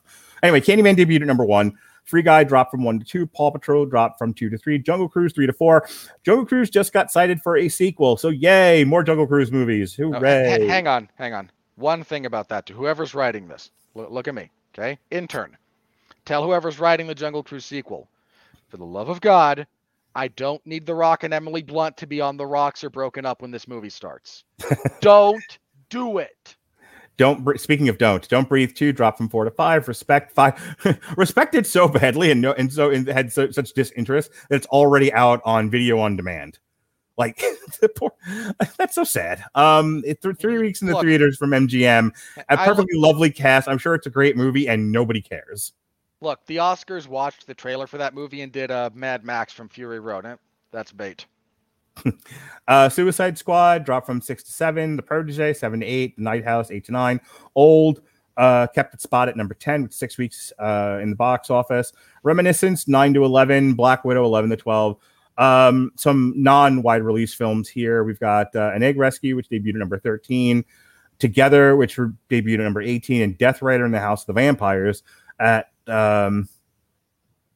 number 25. From 43, it looks like. So it opened in more places. Yeah, it opened in more places. The worldwide box office, F9 still making money, honey. Hi, Mom, still number 1. F9 now number 2. Finally beat out Detective Chinatown 3. So that's movement. It's currently at $700 million worldwide. I mean, at this point, F9 is now slated to be the most successful movie of 2021, for what that's worth. I hate all of you, for the record. You know what's weird? So, like, Our The Forever Purge, continued existence of that franchise. our Forever Purge review did really well in both the places where it was measurable. The various podcast catchers where we get to look at those statistics. Plus, it was really, for our numbers, it did well on YouTube. Jungle Cruise did well in both places. You know what didn't do well and no one gave a shit that we talked about? F9 The Fast Saga. So the most successful movie worldwide of the year, not just in China, people cared the least what we thought about that. Hold on. I'm gonna go out on a limb here and say no one actually cares about F9. There's people who watch it, right? But no, I think even the people who watch it don't care about it. Sure. Moving on. Jungle Cruise people cared about. They were loosely interested in. Godzilla versus Kong also did fairly well. So, and people cared what we said about that. A little bit. And that's not one where you yelled at me a lot. So, just going to throw those out there. Godzilla versus Kong at number 4. It's dead. It's not making any more money. It didn't crack 500 million. It's legendary. That's kind of a shame. They were betting on the world not falling apart and it making $1 billion. They also released that at a point when theaters were just kind of starting to reopen, and then a few weeks later, things kind of shut down again in some major markets. So that was just really unfortunate timing for Godzilla versus Kong. Black Widow. So Shang-Chi debuts this Friday, which we'll talk about in a second. But Phase 4. Not to get on a too long of a tangent here, but like Black Widow opened poorly, and because of its day and date situation, not making the kind of money that was expected, and got Marvel Phase 4 on screen off to kind of a poor start. And now Shang-Chi is tracking to have the worst opening of any Marvel movie ever, going all the way back to Iron Man, including the Incredible Hulk. Like, not good. I talked with my brother a little bit about this, actually. It kind of came up as an ancillary discussion. Because he puts he put the MCU movies on to be like background stuff while he's working. So like his second monitor, and Disney Plus has a whole section of them that is the MCU, and it will show you them in the order in which they were released. Right. So you just play and it goes all the way through from Iron Man to Endgame. And he mentioned, these are wonderfully cohesive. There's stuff that was not intended to necessarily be seeds in some of the early movies that once they started gaining steam as a property, the creative team looked back and went, oh, potential seeds, and they moved them forward. So there's always connective tissue. And then when you look at the break that occurs at the end of the Infinity Saga, end of Phase 3, right? Mm-hmm. Whether you want to call that, Spider-Man Far From Home as a nice little epilogue, or you want to call it just Endgame strictly, and then Far From Home is supposed to be like your little lead into Phase 4. I don't care how you want to draw that distinction. That really doesn't matter to me because it's not going to change the point. What we've got so far from Phase 4 ain't good. We've got, and some of this is the release order getting screwed up, in fairness, but you had WandaVision. Like most of what's been released so far for Phase 4 has been on Disney Plus. Like it has been television, essentially. Right. And arguably the most important thing that they did was the multiverse spawning out of Loki. And how much of Doctor Strange are we going to have to devote to explaining what happened in Loki? Because how many people didn't see it? Well, look, let me tell you something about modern culture that I hate. I hate trailer reactions, and I hate the people that do them. Why? Come at me. I'm genuinely curious about why now. Because a trailer is an advertisement. It's not something to be judged in whole. And I think people get overly judgmental. Like I don't hate the concept of trailers. That's not what I'm saying. A trailer is an advertisement. It's here's a couple of scenes from a movie to get you enticed to go see this thing, to build up interest. And people take those trailers and judge them as if they're the whole movie. And they make prejudicial statements about how good or bad the movie is going to be based on the advertisement. It's like watching. How dare advertising have to do its job, right? Well, I mean, you watch a commercial for a Whopper, and you look at that and you go, that sandwich looks terrible. Therefore, it is terrible. Therefore, I'm not going to go see it. It's like you have no idea how this thing really tastes. You saw a picture of it on television. You got to go experience thing the way it was meant to be experienced, and then make a judgment. But the problem is we've developed this entire culture of things are bad because I saw a portion of them. And from that portion of it, in the way that it was presented, I now know everything I need to know about this movie and can make coherent statements about it. Well, hang on. I hate that culture. There's also a sad bit of. Do you want to know? You want to know part of why that developed? I think that. Hang on. No, I want to nuke it from orbit. It's the only way to be sure. It is, but I think part of that developed as trailers started giving away the movie. Okay. Like, the trailer stopped being a traditional advertisement and it started being the elevator pitch, right? Like, here's my beginning, middle, and end of this thing. Right. And also, to be fair, if you're good about reading the tea leaves in a trailer, it'll tell you everything you need to know. I mean, that's fine. I'm still allowed to hate it and everyone that does it because they do it badly and they annoy me. Okay. In any case, Doctor Strange in the Spider-Man trailer comes across like an incompetent boob.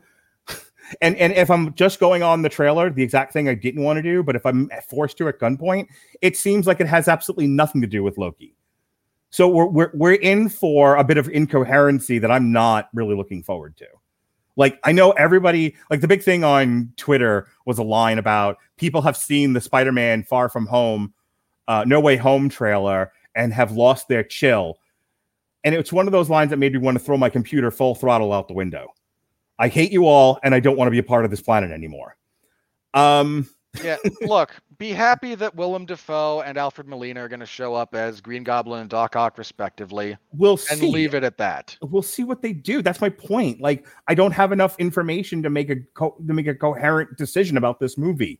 I was shown pictures in rapid fashion. Look, I will go with you that they made Doctor Strange look like a complete moron, which he's not supposed to be, so... Look, I made this joke, and I'm going to make it again here, because they're essentially adapting the One More Day storyline, which is one of the most reviled in Spider-Man history for a reason. But it's also one that is done because, to give you the elevator pitch, Aunt May is killed in the events of Civil War, and Peter Parker makes a deal with Mephisto to bring her back from the dead in exchange for his marriage and happiness with Mary Jane, because Joe Quesada is a simpering jackass who can't conceive of Peter Parker existing beyond high school. Yeah. It's nonsense, but that's what they're doing. So I almost wonder if this wasn't done at least partially to troll all the people who watched WandaVision and went, Mephisto! I would accept that. I will accept anything coming out of Hollywood that hurts the comic book community. Anyway, come at me, bros. Anyway, speaking of come at me, bro, Quiet Place, number 6 in the world. Cruella, number 7, which is also now getting a sequel. Speaking of, we really don't need your villains to be sympathetic because bad things happen to them. The Conjuring, The Devil Made Me Do It at number 8, Chinese Doctors at number 9, and Jungle Cruise number 10 at 186 million. It's weird things that are not. I mean, there was an article that was out that despite the fact that we hear all of these very positive things about movies right now, the fact of the matter is, given their budgets and the way the world is currently operating, most movies that are coming out, the studios are taking a bath on. And it's so funny to me that like Cruella was not financially successful. Jungle Cruise is not financially successful, not in any way that we know success to be a thing. And yet they're greenlighting sequels as if to say, we get it. These things might have done better had we not been in the middle of a pandemic and a resurgent pandemic.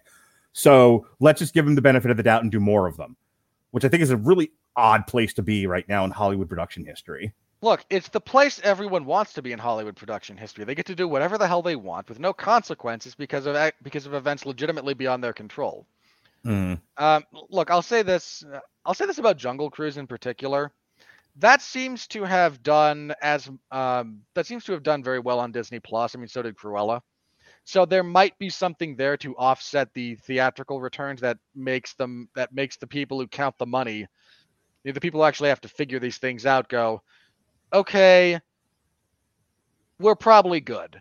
And here's the other thing about that, as far as greenlighting sequels, fan reaction, sort of given the way the world is, sort of irrespective of box office returns, is there an appetite for more of this is as much the conversation that they're going to be having internally as how did this do purely financially. And look, I hated Cruella, you hated Cruella, but people didn't, and I hate people, but Jungle Cruise, you and I both liked. I think you and I both said. I like the fact that I actively bullied the comic book community and people who into fanfics, and you're like clutching your pearls. 2 minutes later, I hate people, and like, wait, why am I not allowed to hate people? What was I too specific? No, hold on. I wasn't clutching my pearls. No, like I hate people. You hate people. I'm okay with this. Like you want to take shots at the comic book community deserves to be hurt by Hollywood. Sure, I don't care. Okay, I'm just checking because like oh, he's attacking the trailer react people. Like, yeah, fuck them. Fuck the whole medium and fuck YouTube while I'm at it. But that's just me. Fuck Mark Radler. I don't care.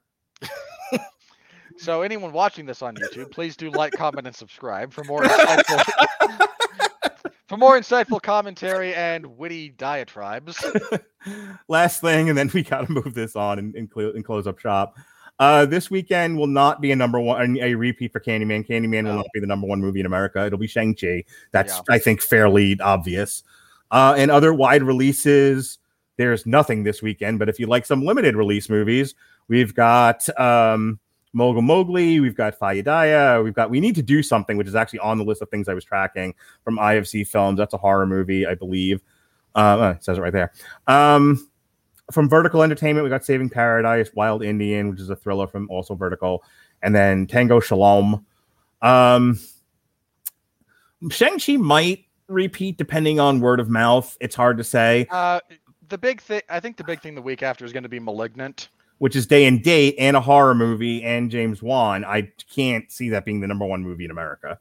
I think the day and date thing hurts it more. James Wan has a great track record, especially in the horror genre. And as we've seen, a horror movie can take the number one spot. The question is this going to be the one to do it? Yeah, I've seen the trailer for this. I mean, I don't mind talking about it with you. This is a thing to talk about. And I like James Wan. So I think there's value in talking about this movie as terms of what do we talk about this week? But I don't see this one drawing a crowd. Yeah, I'm curious what's the other wide thing that might be able to get. I mean, some of this is also. I think nothing for the week of September 10th.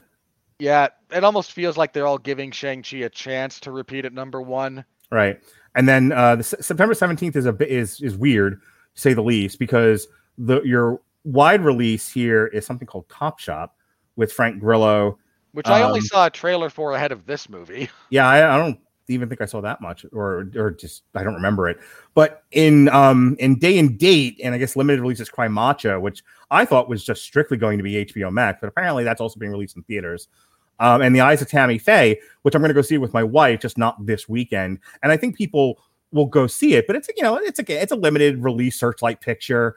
I think people who want to kind of laugh at evangelicals will go and see this and have a good time with it, but I can't imagine it's going to have wide appeal. So Shang-Chi, depending on, again, word of mouth, might three-peat just because it's got no competition of any real value. I genuinely wonder how many people looked at Shang-Chi's coming out and got out of the way when it turns out they didn't need to. The 24th is nothing. The wide release is Dear Evan Hansen. That might be the number one movie of that weekend just because nothing else is out there, but I don't know. I don't even know what that is. Yeah, no, I've seen the trailer. I've seen the trailer for it. I haven't. And then October 1st, this is not accurate anymore because Hotel Transylvania has abandoned its theatrical slot and its date. Day and date is The Many Saints of Newark, and then The Addams Family. So The Addams Family is going to win that weekend. Probably. It's wide release. It's a sequel. It's a cartoon. It's not day and date anywhere. So yeah, I would imagine Candyman, again, its run at the number one spot is over. It's going to be beat by Shang-Chi. And then Shang-Chi has the entire month of September to beat out everything and will probably three-peat going into October where it gets beat by The Addams Family. And then it's a race between, and then it's, I think it's Bond. Here, let me go up another month. I believe it's Bond.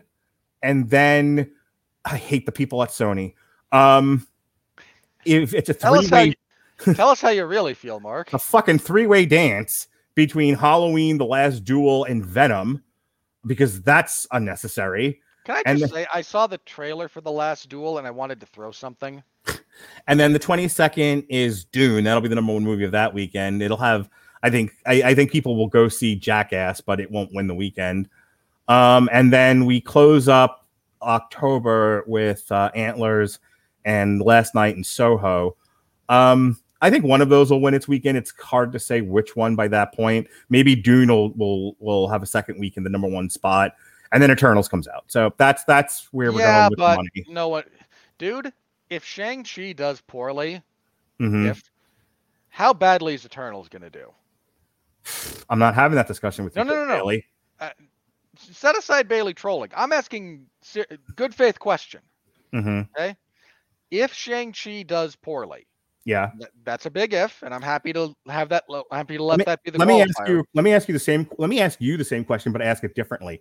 How much of an appetite do you think mainstream America has for Asians in prominent hero positions versus white, black, and Hispanic people? Because that's the question. That's not the question. That's it is part the, of the. No, it is the question. No. Because the Eternals has a beautiful array of people in their cast that people are willing to accept in hero form. Do we accept big time Asian heroes? By and large, we didn't with Snake Eyes. Hold on, that's not a fair comparison. It might not be, but that might.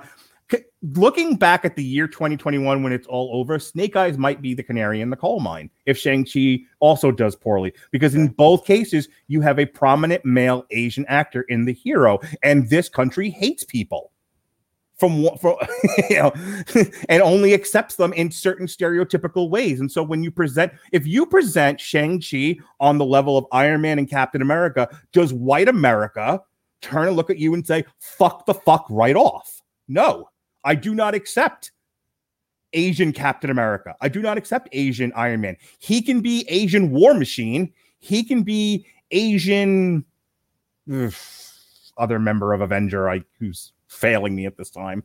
Rocket Raccoon. But no, I do not accept major forefront American hero as an Asian male. I do not. And I'm not saying I'm Mark Radulich. I'm now speaking for terrible white America. Okay, my counter to that is that this is going to hinge on if that's what you're going to hang your hat on about this argument, okay? Mm-hmm. Then it's down to the lead actor, because the guy from Crazy Rich Asians that only women saw. Hang on, and let me finish my point. Okay. America has no problem with Asian men in leading action roles. Please, don't make that face at me. You really want to try and tell me that Jackie Chan was not a major star in America? That's very compartmentalized. I'm not saying there's not Asian men who maybe got the shaft along the way, okay? Well, I'm happy to stipulate. I'm saying it's going to come down to him, because the American public, by and large, is willing to accept people in those roles. Hang on, I got to correct me. Hang on, I apologize. I'm going to let you finish. He was not in Crazy Rich Asians. Please continue. I was going to say, I don't think that was the same guy. I don't know what I was thinking about or who. It doesn't matter. No, move on. I was wrong, and I'm sorry. Go ahead. The point is, they will, if it's the right guy in the right, like this is all about. I mean, the same is true of Captain America. You couldn't put just anybody in that role. You might have been able to cast there might have been a wider range of acceptable possibilities, but you needed the right guy. You needed the right guy to be Iron Man. If you cast someone other than Robert Downey Jr. as Tony Stark way back in 2008 or whatever, does this thing even get off the ground? I mean, look, I get your counter argument that this guy could win people over who might not be. I guess, and this will be the last thing we have to say because we're now at 2 hours. Yeah, and we still have the critical review, which is going to be its own. I think what I'm trying to say is there's always the chance that an actor, despite prejudices, will win people over and people will accept them. They certainly did with Chadwick Boseman in Black Panther. They're a great example of Yeah. we were, a country willing to accept a black Superman, and they got a black Superman, and the guy doing it is so awesome. People were like, yes, here's $1 billion. We love you. We're sorry, great. There's always that chance, but I still think in a lot of ways, especially with recent current events, the way that they've transpired, we're still the country smacking Toyota cars with bats.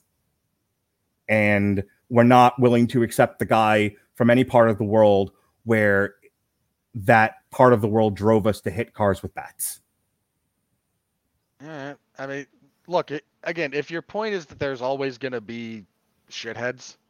Well, I think the point that I'm trying to make is how many more shitheads than not shitheads are out there, and that's going to affect this movie's bottom line. Yeah, I will agree with. Like, you and I have a different worldview about the number of terrible, about like the ratio of terrible people to not terrible people, and where they fall on the scale of terribleness. Mm-hmm.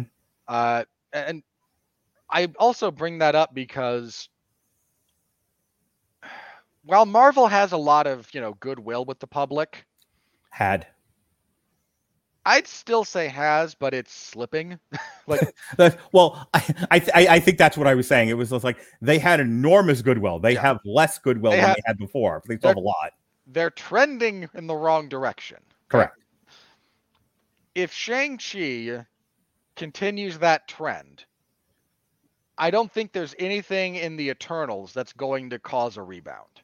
Now, I might be wrong about that, but my read on that is Eternals is such a weird property at its core that no one knows about. Now, that's not hang on. Not Selma Hayek, Angelina Jolie. There are other pretty wonderful people in this cast. There are some people that look like the right kind of people you want to see in superhero movies, by and large, by the terrible people. I think there's a lot of misconceptions about Eternals versus Shang-Chi, and I will now shut up. Look, they went out of their way to cast big names, and that you want to know how little faith they have in Eternals? They spent the money on Selma Hayek and Angelina Jolie. Right, but they're draws. Well, Angelina Jolie definitely is. People go see an Angelina Jolie movie. She might be one of, like, you and I have had this. You and I have had this discussion many times. The era of a movie star as a draw is basically dead. Well, no. I'm saying she's a draw in the right role with the right, accoutrements. And so the point there is you've got a property that's going to be very esoteric to begin with. It's dealing with the cosmic part of the universe, and that's just a little bit out there for a lot of people. You're dealing with a property that no one knows about. You're dealing with a damaged overall brand, not dead, but trending down. Right. And it's an ensemble cast, which is always a little bit not a death sentence, just trickier to deal with. Sure. And you're kind of hinging the saleability of this thing on, one, again, Marvel's cachet, the existence of attractive people on screen, and a director who just won an Oscar for Sad Piano, the movie. That is not, and the thing's not going to get released in China. But a football in the crotch had a football in the crotch. Yeah, like, I mean, look, I'm not here to, that's not me bashing Nomadland. It's just, it is what it is, right? Right. Yep. And that just, I think if Shang-Chi doesn't help rebound things after Black Widow and, the Disney Plus glut of stuff. Yeah, don't get me wrong. I'm rooting for Shang-Chi. My kids, I already have tickets. My kids are very excited about it. They've been excited about it all summer. I'm just putting out there that the world's full of shitty people who might not accept Asian Captain America. Well, and if he were Asian Captain America, we might have a problem. That's not actually what Shang-Chi is, but I am being way deconstructionist about this. All right, we're moving on. I mean, look, people didn't want the Korean totally awesome Hulk either, and thankfully that died a horrible death. And it didn't get made into a movie. I'm really not sure what your point is. Yeah, that it exists. It's a thing that was tried. And Mark, you're a little bit behind here because I have to ask you this before we move on. Okay. What'd you think about the music from Candyman?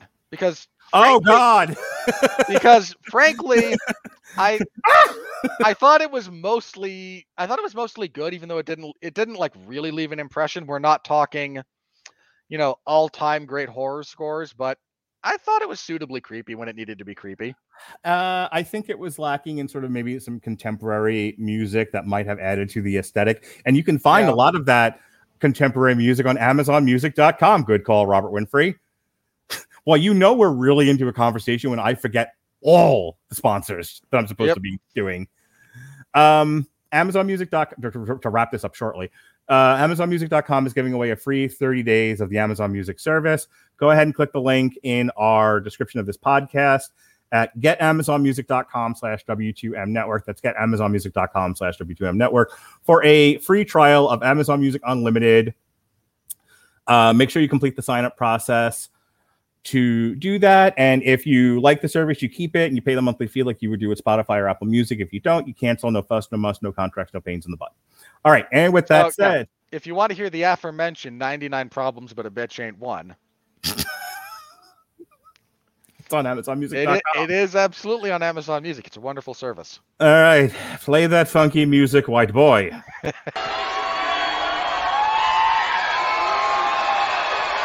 Are you ready? No! I said, are you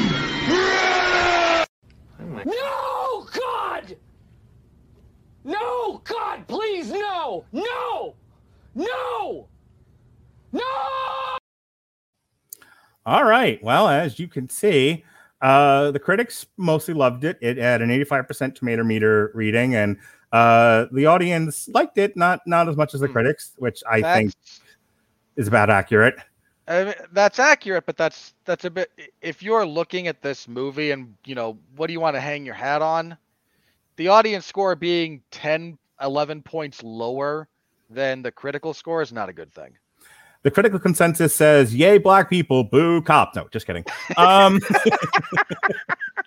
CM Punk. The critical consensus says Candyman takes an incisive, visually thrilling approach to deepening the franchise's mythology and terrifying audiences along the way. The audience says, "Hang on. Just before you move on to the audience score, I need this question answered." Okay. To anyone out there, if you're on YouTube, comment below if this movie scared you or not. If you're on any of the other purely auditory ones, tweet Mark. Okay. I need to know how many people were genuinely scared by this movie, because I don't know. There's some gruesome kills, but I'm with you. Like, the scares from this didn't really settle and certainly didn't linger once I walked out of the door. No, this one did not give me nightmares when I got home and crawled into bed with my wife. Audience says the 2021 Candyman may not be as scary as the original. Correct. But it expands the story in ways the fans of the franchise should enjoy. How dare you tell me what I should or shouldn't do? Alrighty. You are not the supreme arbiter of my enjoyment. So we'll read the fresh ones because I'm sure those will be hilarious. Zara Phelan of Flavor Mag. DaCosta on the whole has delivered a confectionery delight of importance and a fitting way to carry this legend forward, giving another intelligent voice to the oppressed while putting in respect for those that have come before. Wow. You just trying to get invited to parties there, aren't you? Hang on. If your review of this movie is, boy, it sure is nice to see black people making movies, I don't know what to tell you. Andrea Chase of Killer Movie Reviews, 4 out of 5. The tension of a serial killer on the loose, particularly of the supernatural variety, is juxtaposed with tension people of color feel while negotiating a white world. Which, had the conclusion of your movie dealt with that in any coherent way, I would agree with you, but it doesn't. Let me also ask. The movie essentially does thing, and then at the end goes, and that's why the Golden Girls got canceled. Not enough sex, and you're like, wait, that wasn't what we were talking about at all. Well, let me ask another question about this, and I absolutely mean this in all sincerity. Mm-hmm. What was there about the daily lives of black people navigating a white world that really came across here? The white person didn't 100% accept his artwork because he's black, and that was all the reason she needed. Yeah, I mean it. That's it. The rest of this, there is no that's not used as part of the aesthetic or as part of the atmosphere to try and generate tension. Is he's the lone black rebel artist trying to navigate the white world of, you know, no, like that big dinner they have, with the fancy the fancy art critic or gallery owner from New York. Like, he's white, came across as very gay. They never confirmed that, but that's the affect he gave off. Everyone else at that table is some form of a person of color. All right. This was not the black experience navigating a white world. That is not at all what this film showed. At all. Sarah Mars of Laney Gossip. The ideas are there. The continuity of violence, art, and commercialism and exploitation, gentrification, and haunting, but it doesn't go anywhere. Oh, that's true. I more or less agree with that. Abby Bernstein. Leonard Bernstein. Assignment X. Artful in every sense of the word, playing with imagery that might have come straight from Clive Barker. I read that one because I wanted your opinion on whether you think Clive Barker would have come up with this or not. Well, we're talking just about the imagery. Mm-hmm. Not some places, yes, but on the whole, not quite so much. Anne Brody of What She Said, beautifully directed by Nia DaCosta with an equally beautiful pulse-pounding score. Candyman set standard for postmodern horror. What about this is postmodern? Please tell me. I think smart people like to throw the term postmodern out there. Yeah, they also like to throw. You might as well have been writing for the New Yorker. All you needed was nihilistic tagged in there somewhere. You freaking hack. I mean that in all sincerity. You want to say this is postmodern horror? Explain to me how the postmodern philosophies that have relate to this movie. I almost demand that you explain that sentence. Before we conclude this bit, let me just remind people that these reviews could have been written with Grammarly. Boy, I wish they were. Grammarly's AI-powered products help people communicate more effectively. Grammarly helps you write mistake-free on Gmail, Facebook, Twitter, LinkedIn, and nearly everywhere else you write on the web. Grammarly corrects hundreds of grammar, punctuation, and spelling mistakes while also catching contextual errors, improving your vocabulary, and suggesting style improvements. To download Grammarly today, go to getgrammarly.com/W2M network. That's getgrammarly.com/W2M network to download Grammarly for free. All righty. Finishing up with this bit here. I hate that I agree with the salon critic. Oh, okay. I'll just read it for you. Melanie McFarland of Salon.com, top critic. It's actually this was a splat. You should feel something. That the overwhelming sensation provoked by Nia DaCosta's Candyman is numbness, then is a problem. I hate that I agree with you, but you are correct. Kathla Woods, Cup of Soul, who's on Rotten Tomato and we're not. Candyman is scary and fun. Is something my children would have said. They're in elementary school. How? Just how is that person featured on Rotten Tomatoes? How is that line of what she wrote? Surely there had to be something more coherent and adult written in what she wrote. No. It was a tweet. Like that. Hold on. For the record, I mentioned this before, but I'm going to say it. We would like to be featured on Rotten Tomatoes here at Damn You Hollywood. We have a bunch of the criteria met. One of the things that we need, though, is a bigger subscriber base on YouTube. So if you're listening to this, if you would please subscribe. Or if you're listening to this in the audio only format, if you're listening to this via Apple Podcast and you have an iTunes account, please give us a rating. This is another thing that the brain trust in charge of Rotten Tomatoes, the gatekeepers of whatever this sack of shit is, have standards, apparently, these days.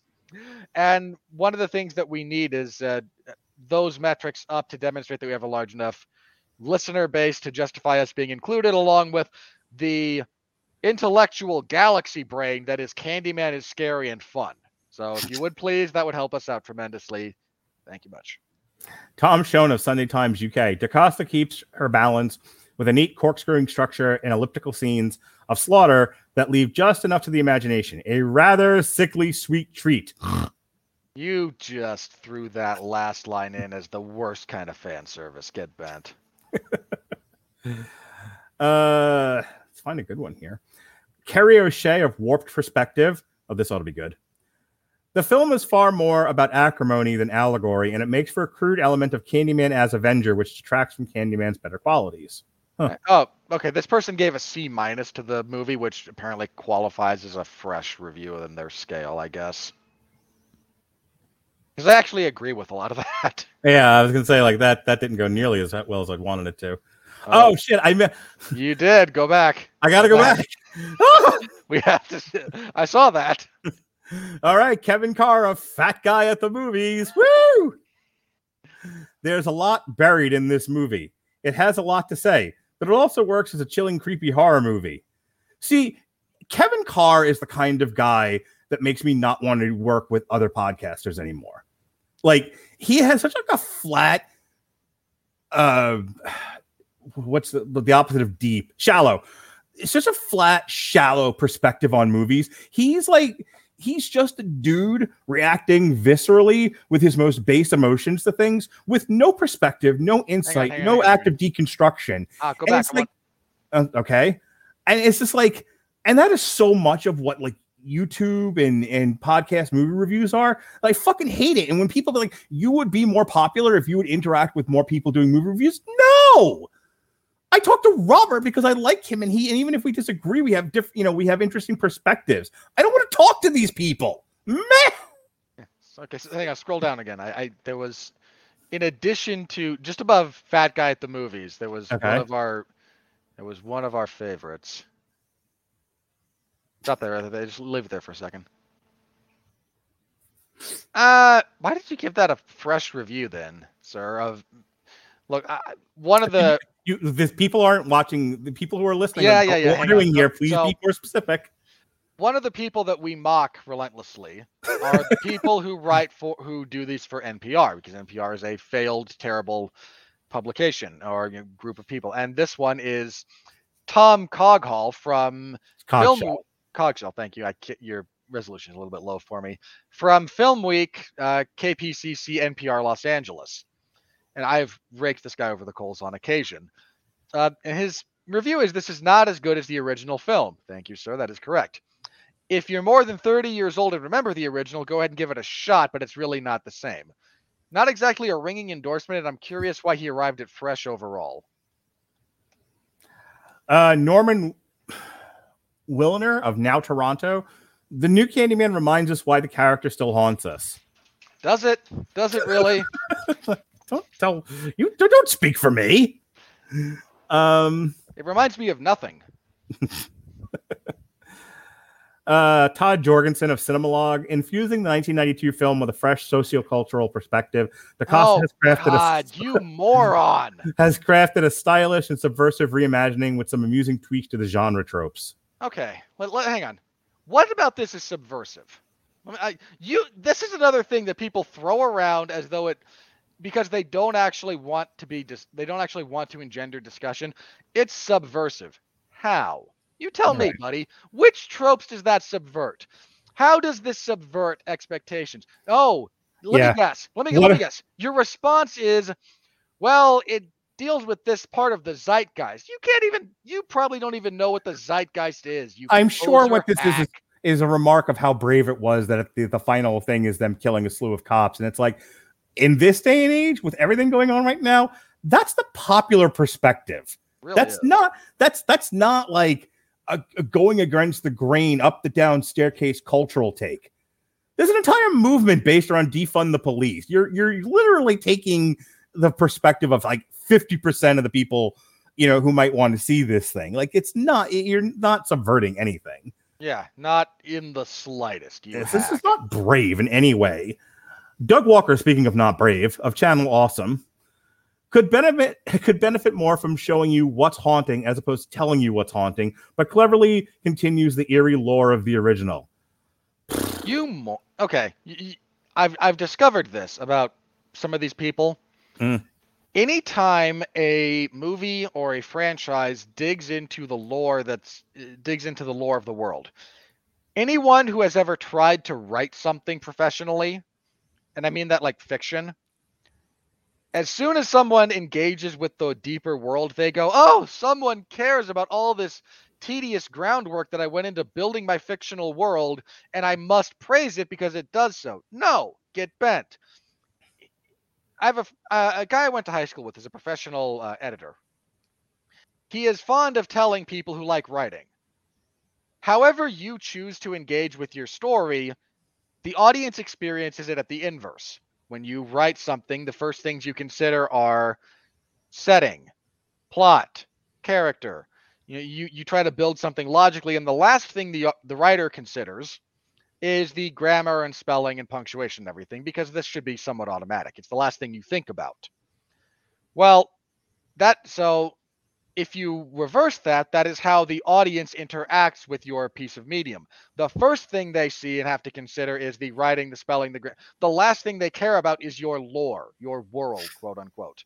And it's painfully obvious anytime someone who has tried to write something like that winds up reviewing something that interacts with the deeper lore of a world, because I wrote something like this, and if this thing can engage with it, then that validates my wasted effort. Sean Collier of Pittsburgh Magazine, a whirlwind of terror and trauma. Look, this movie was a lot of things, and many of them good. Whirlwind would not be one of them. Unless that is purely a reference to the 90-minute runtime, then no. Stephanie Zacharik, desperately trying to be invited to parties, of Time Magazine, top critic. Candyman is a work held together by thoughtful choices, and it has a lot to say. Please like me. Okay.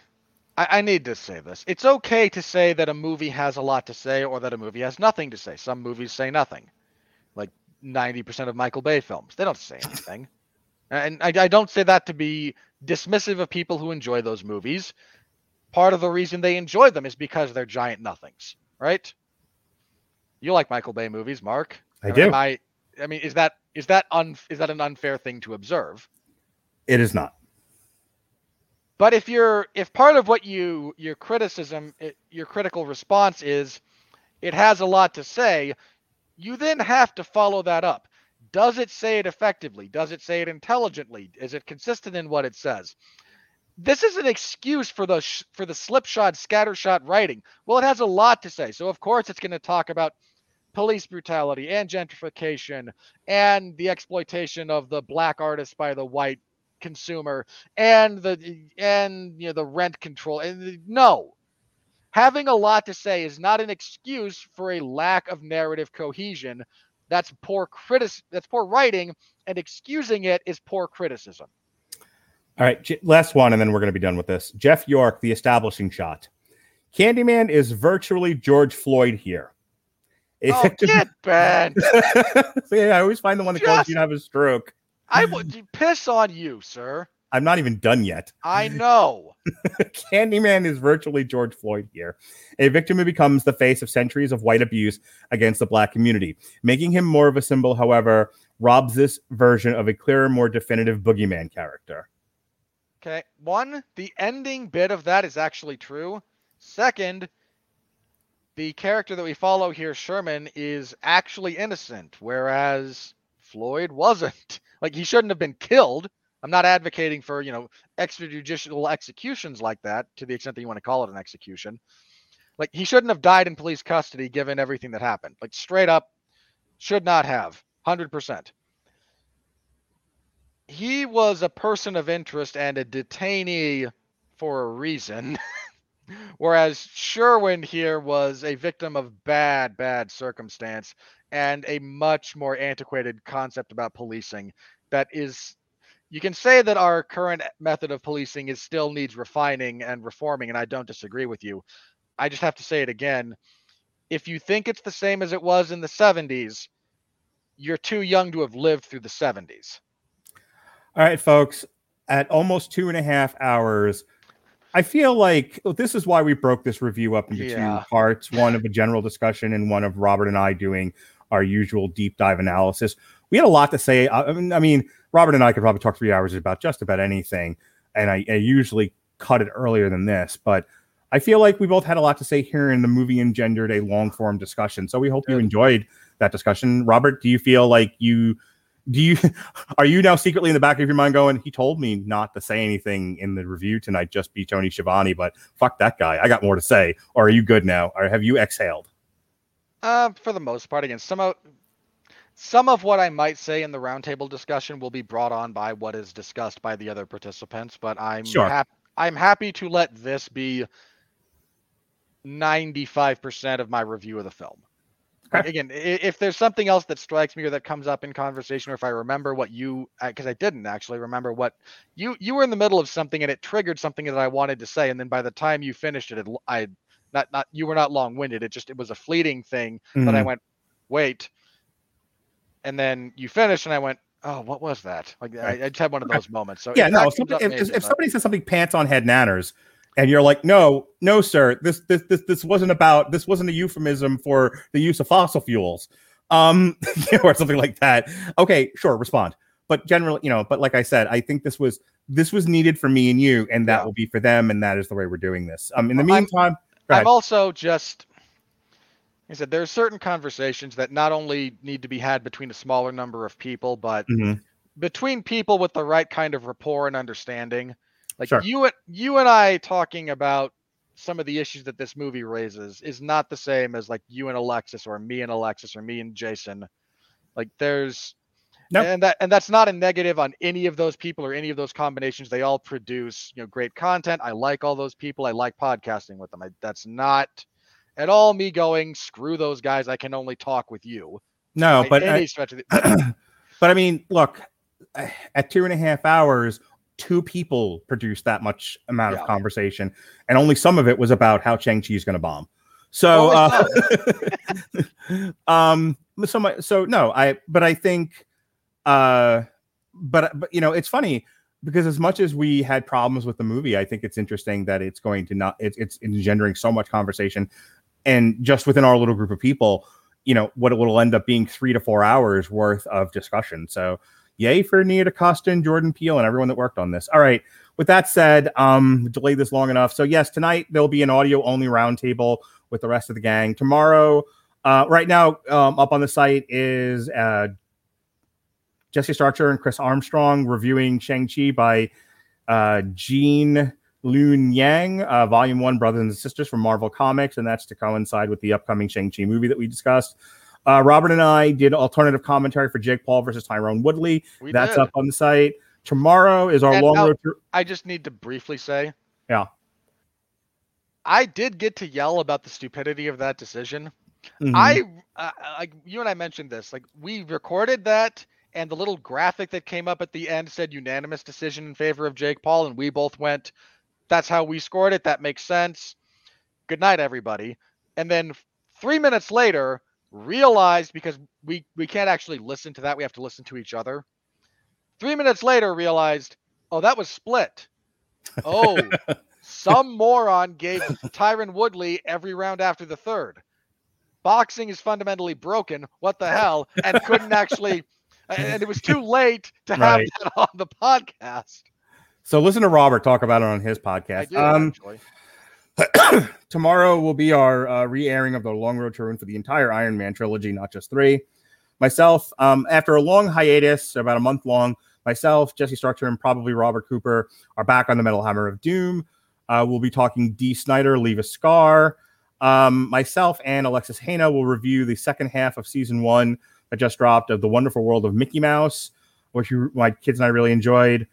And then Saturday is our trivia show that we did on toys. It was myself, the guys from Kapow and Dueling Ogres, and Evan Bevins. We sang, we danced, we laughed, we cried, we hurled. It was a grand time.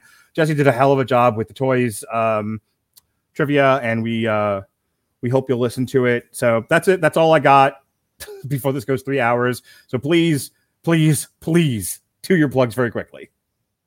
We mentioned it briefly just a minute ago, but I host the 411 Ground and Pound MMA podcast, your weekly look into the wide, wacky, wonderful world of mixed martial arts. I recorded that immediately after we got done with the Jake Paul Tyron Woodley fight, so I actually opened discussing that fight and the scoring and get to decompress from that. It's also a review of Saturday's UFC on ESPN 40. Yeah, it was 40. Headlined by Edson Barboza and Giga Chikadze. So you can get my full thoughts on that. And a preview of this Saturday's UFC on ESPN Plus 49, which is a deeply uninspired card, but I preview it nonetheless because I'm a professional. Later today, I'll be doing the roundtable thing with myself, Alexis Haina, Jason Teasley, James Greco, and Dorian Price. So be on the lookout for that. If you didn't get enough of our discussion of Candyman, there will be more. I would encourage you to check that out. I cover professional wrestling over at 411mania.com as well as MMA. That's where I do that. So you can find my reports for UFC events in the MMA zone. Mondays, I cover AEW Dark Elevation. Wednesdays, MLW if they release anything. And Fridays, WWE SmackDown. So you can find my full report for the latest Elevation episode. And this coming Friday, I'll be over there talking about whatever the WWE does on Friday. So come by if you're interested in any of that and say hello. I appreciate it. Please, as always, remember to like, comment, subscribe, rate, review, tell a friend, tell an enemy, and tell a stranger. We appreciate all the support that you guys give us. We had a pretty decent August, not quite great, but not the worst either. So we're looking to make September even better. So with a lot of stuff coming, a lot of content for you guys. So stay up to date. You can follow Mark on Twitter. His Twitter is on the screen here on YouTube. It is at Mark Radulich, and you can like the Radulich and Broadcasting Network Facebook page to stay up to date with the ever-shifting schedule. Be well, be safe, and behave.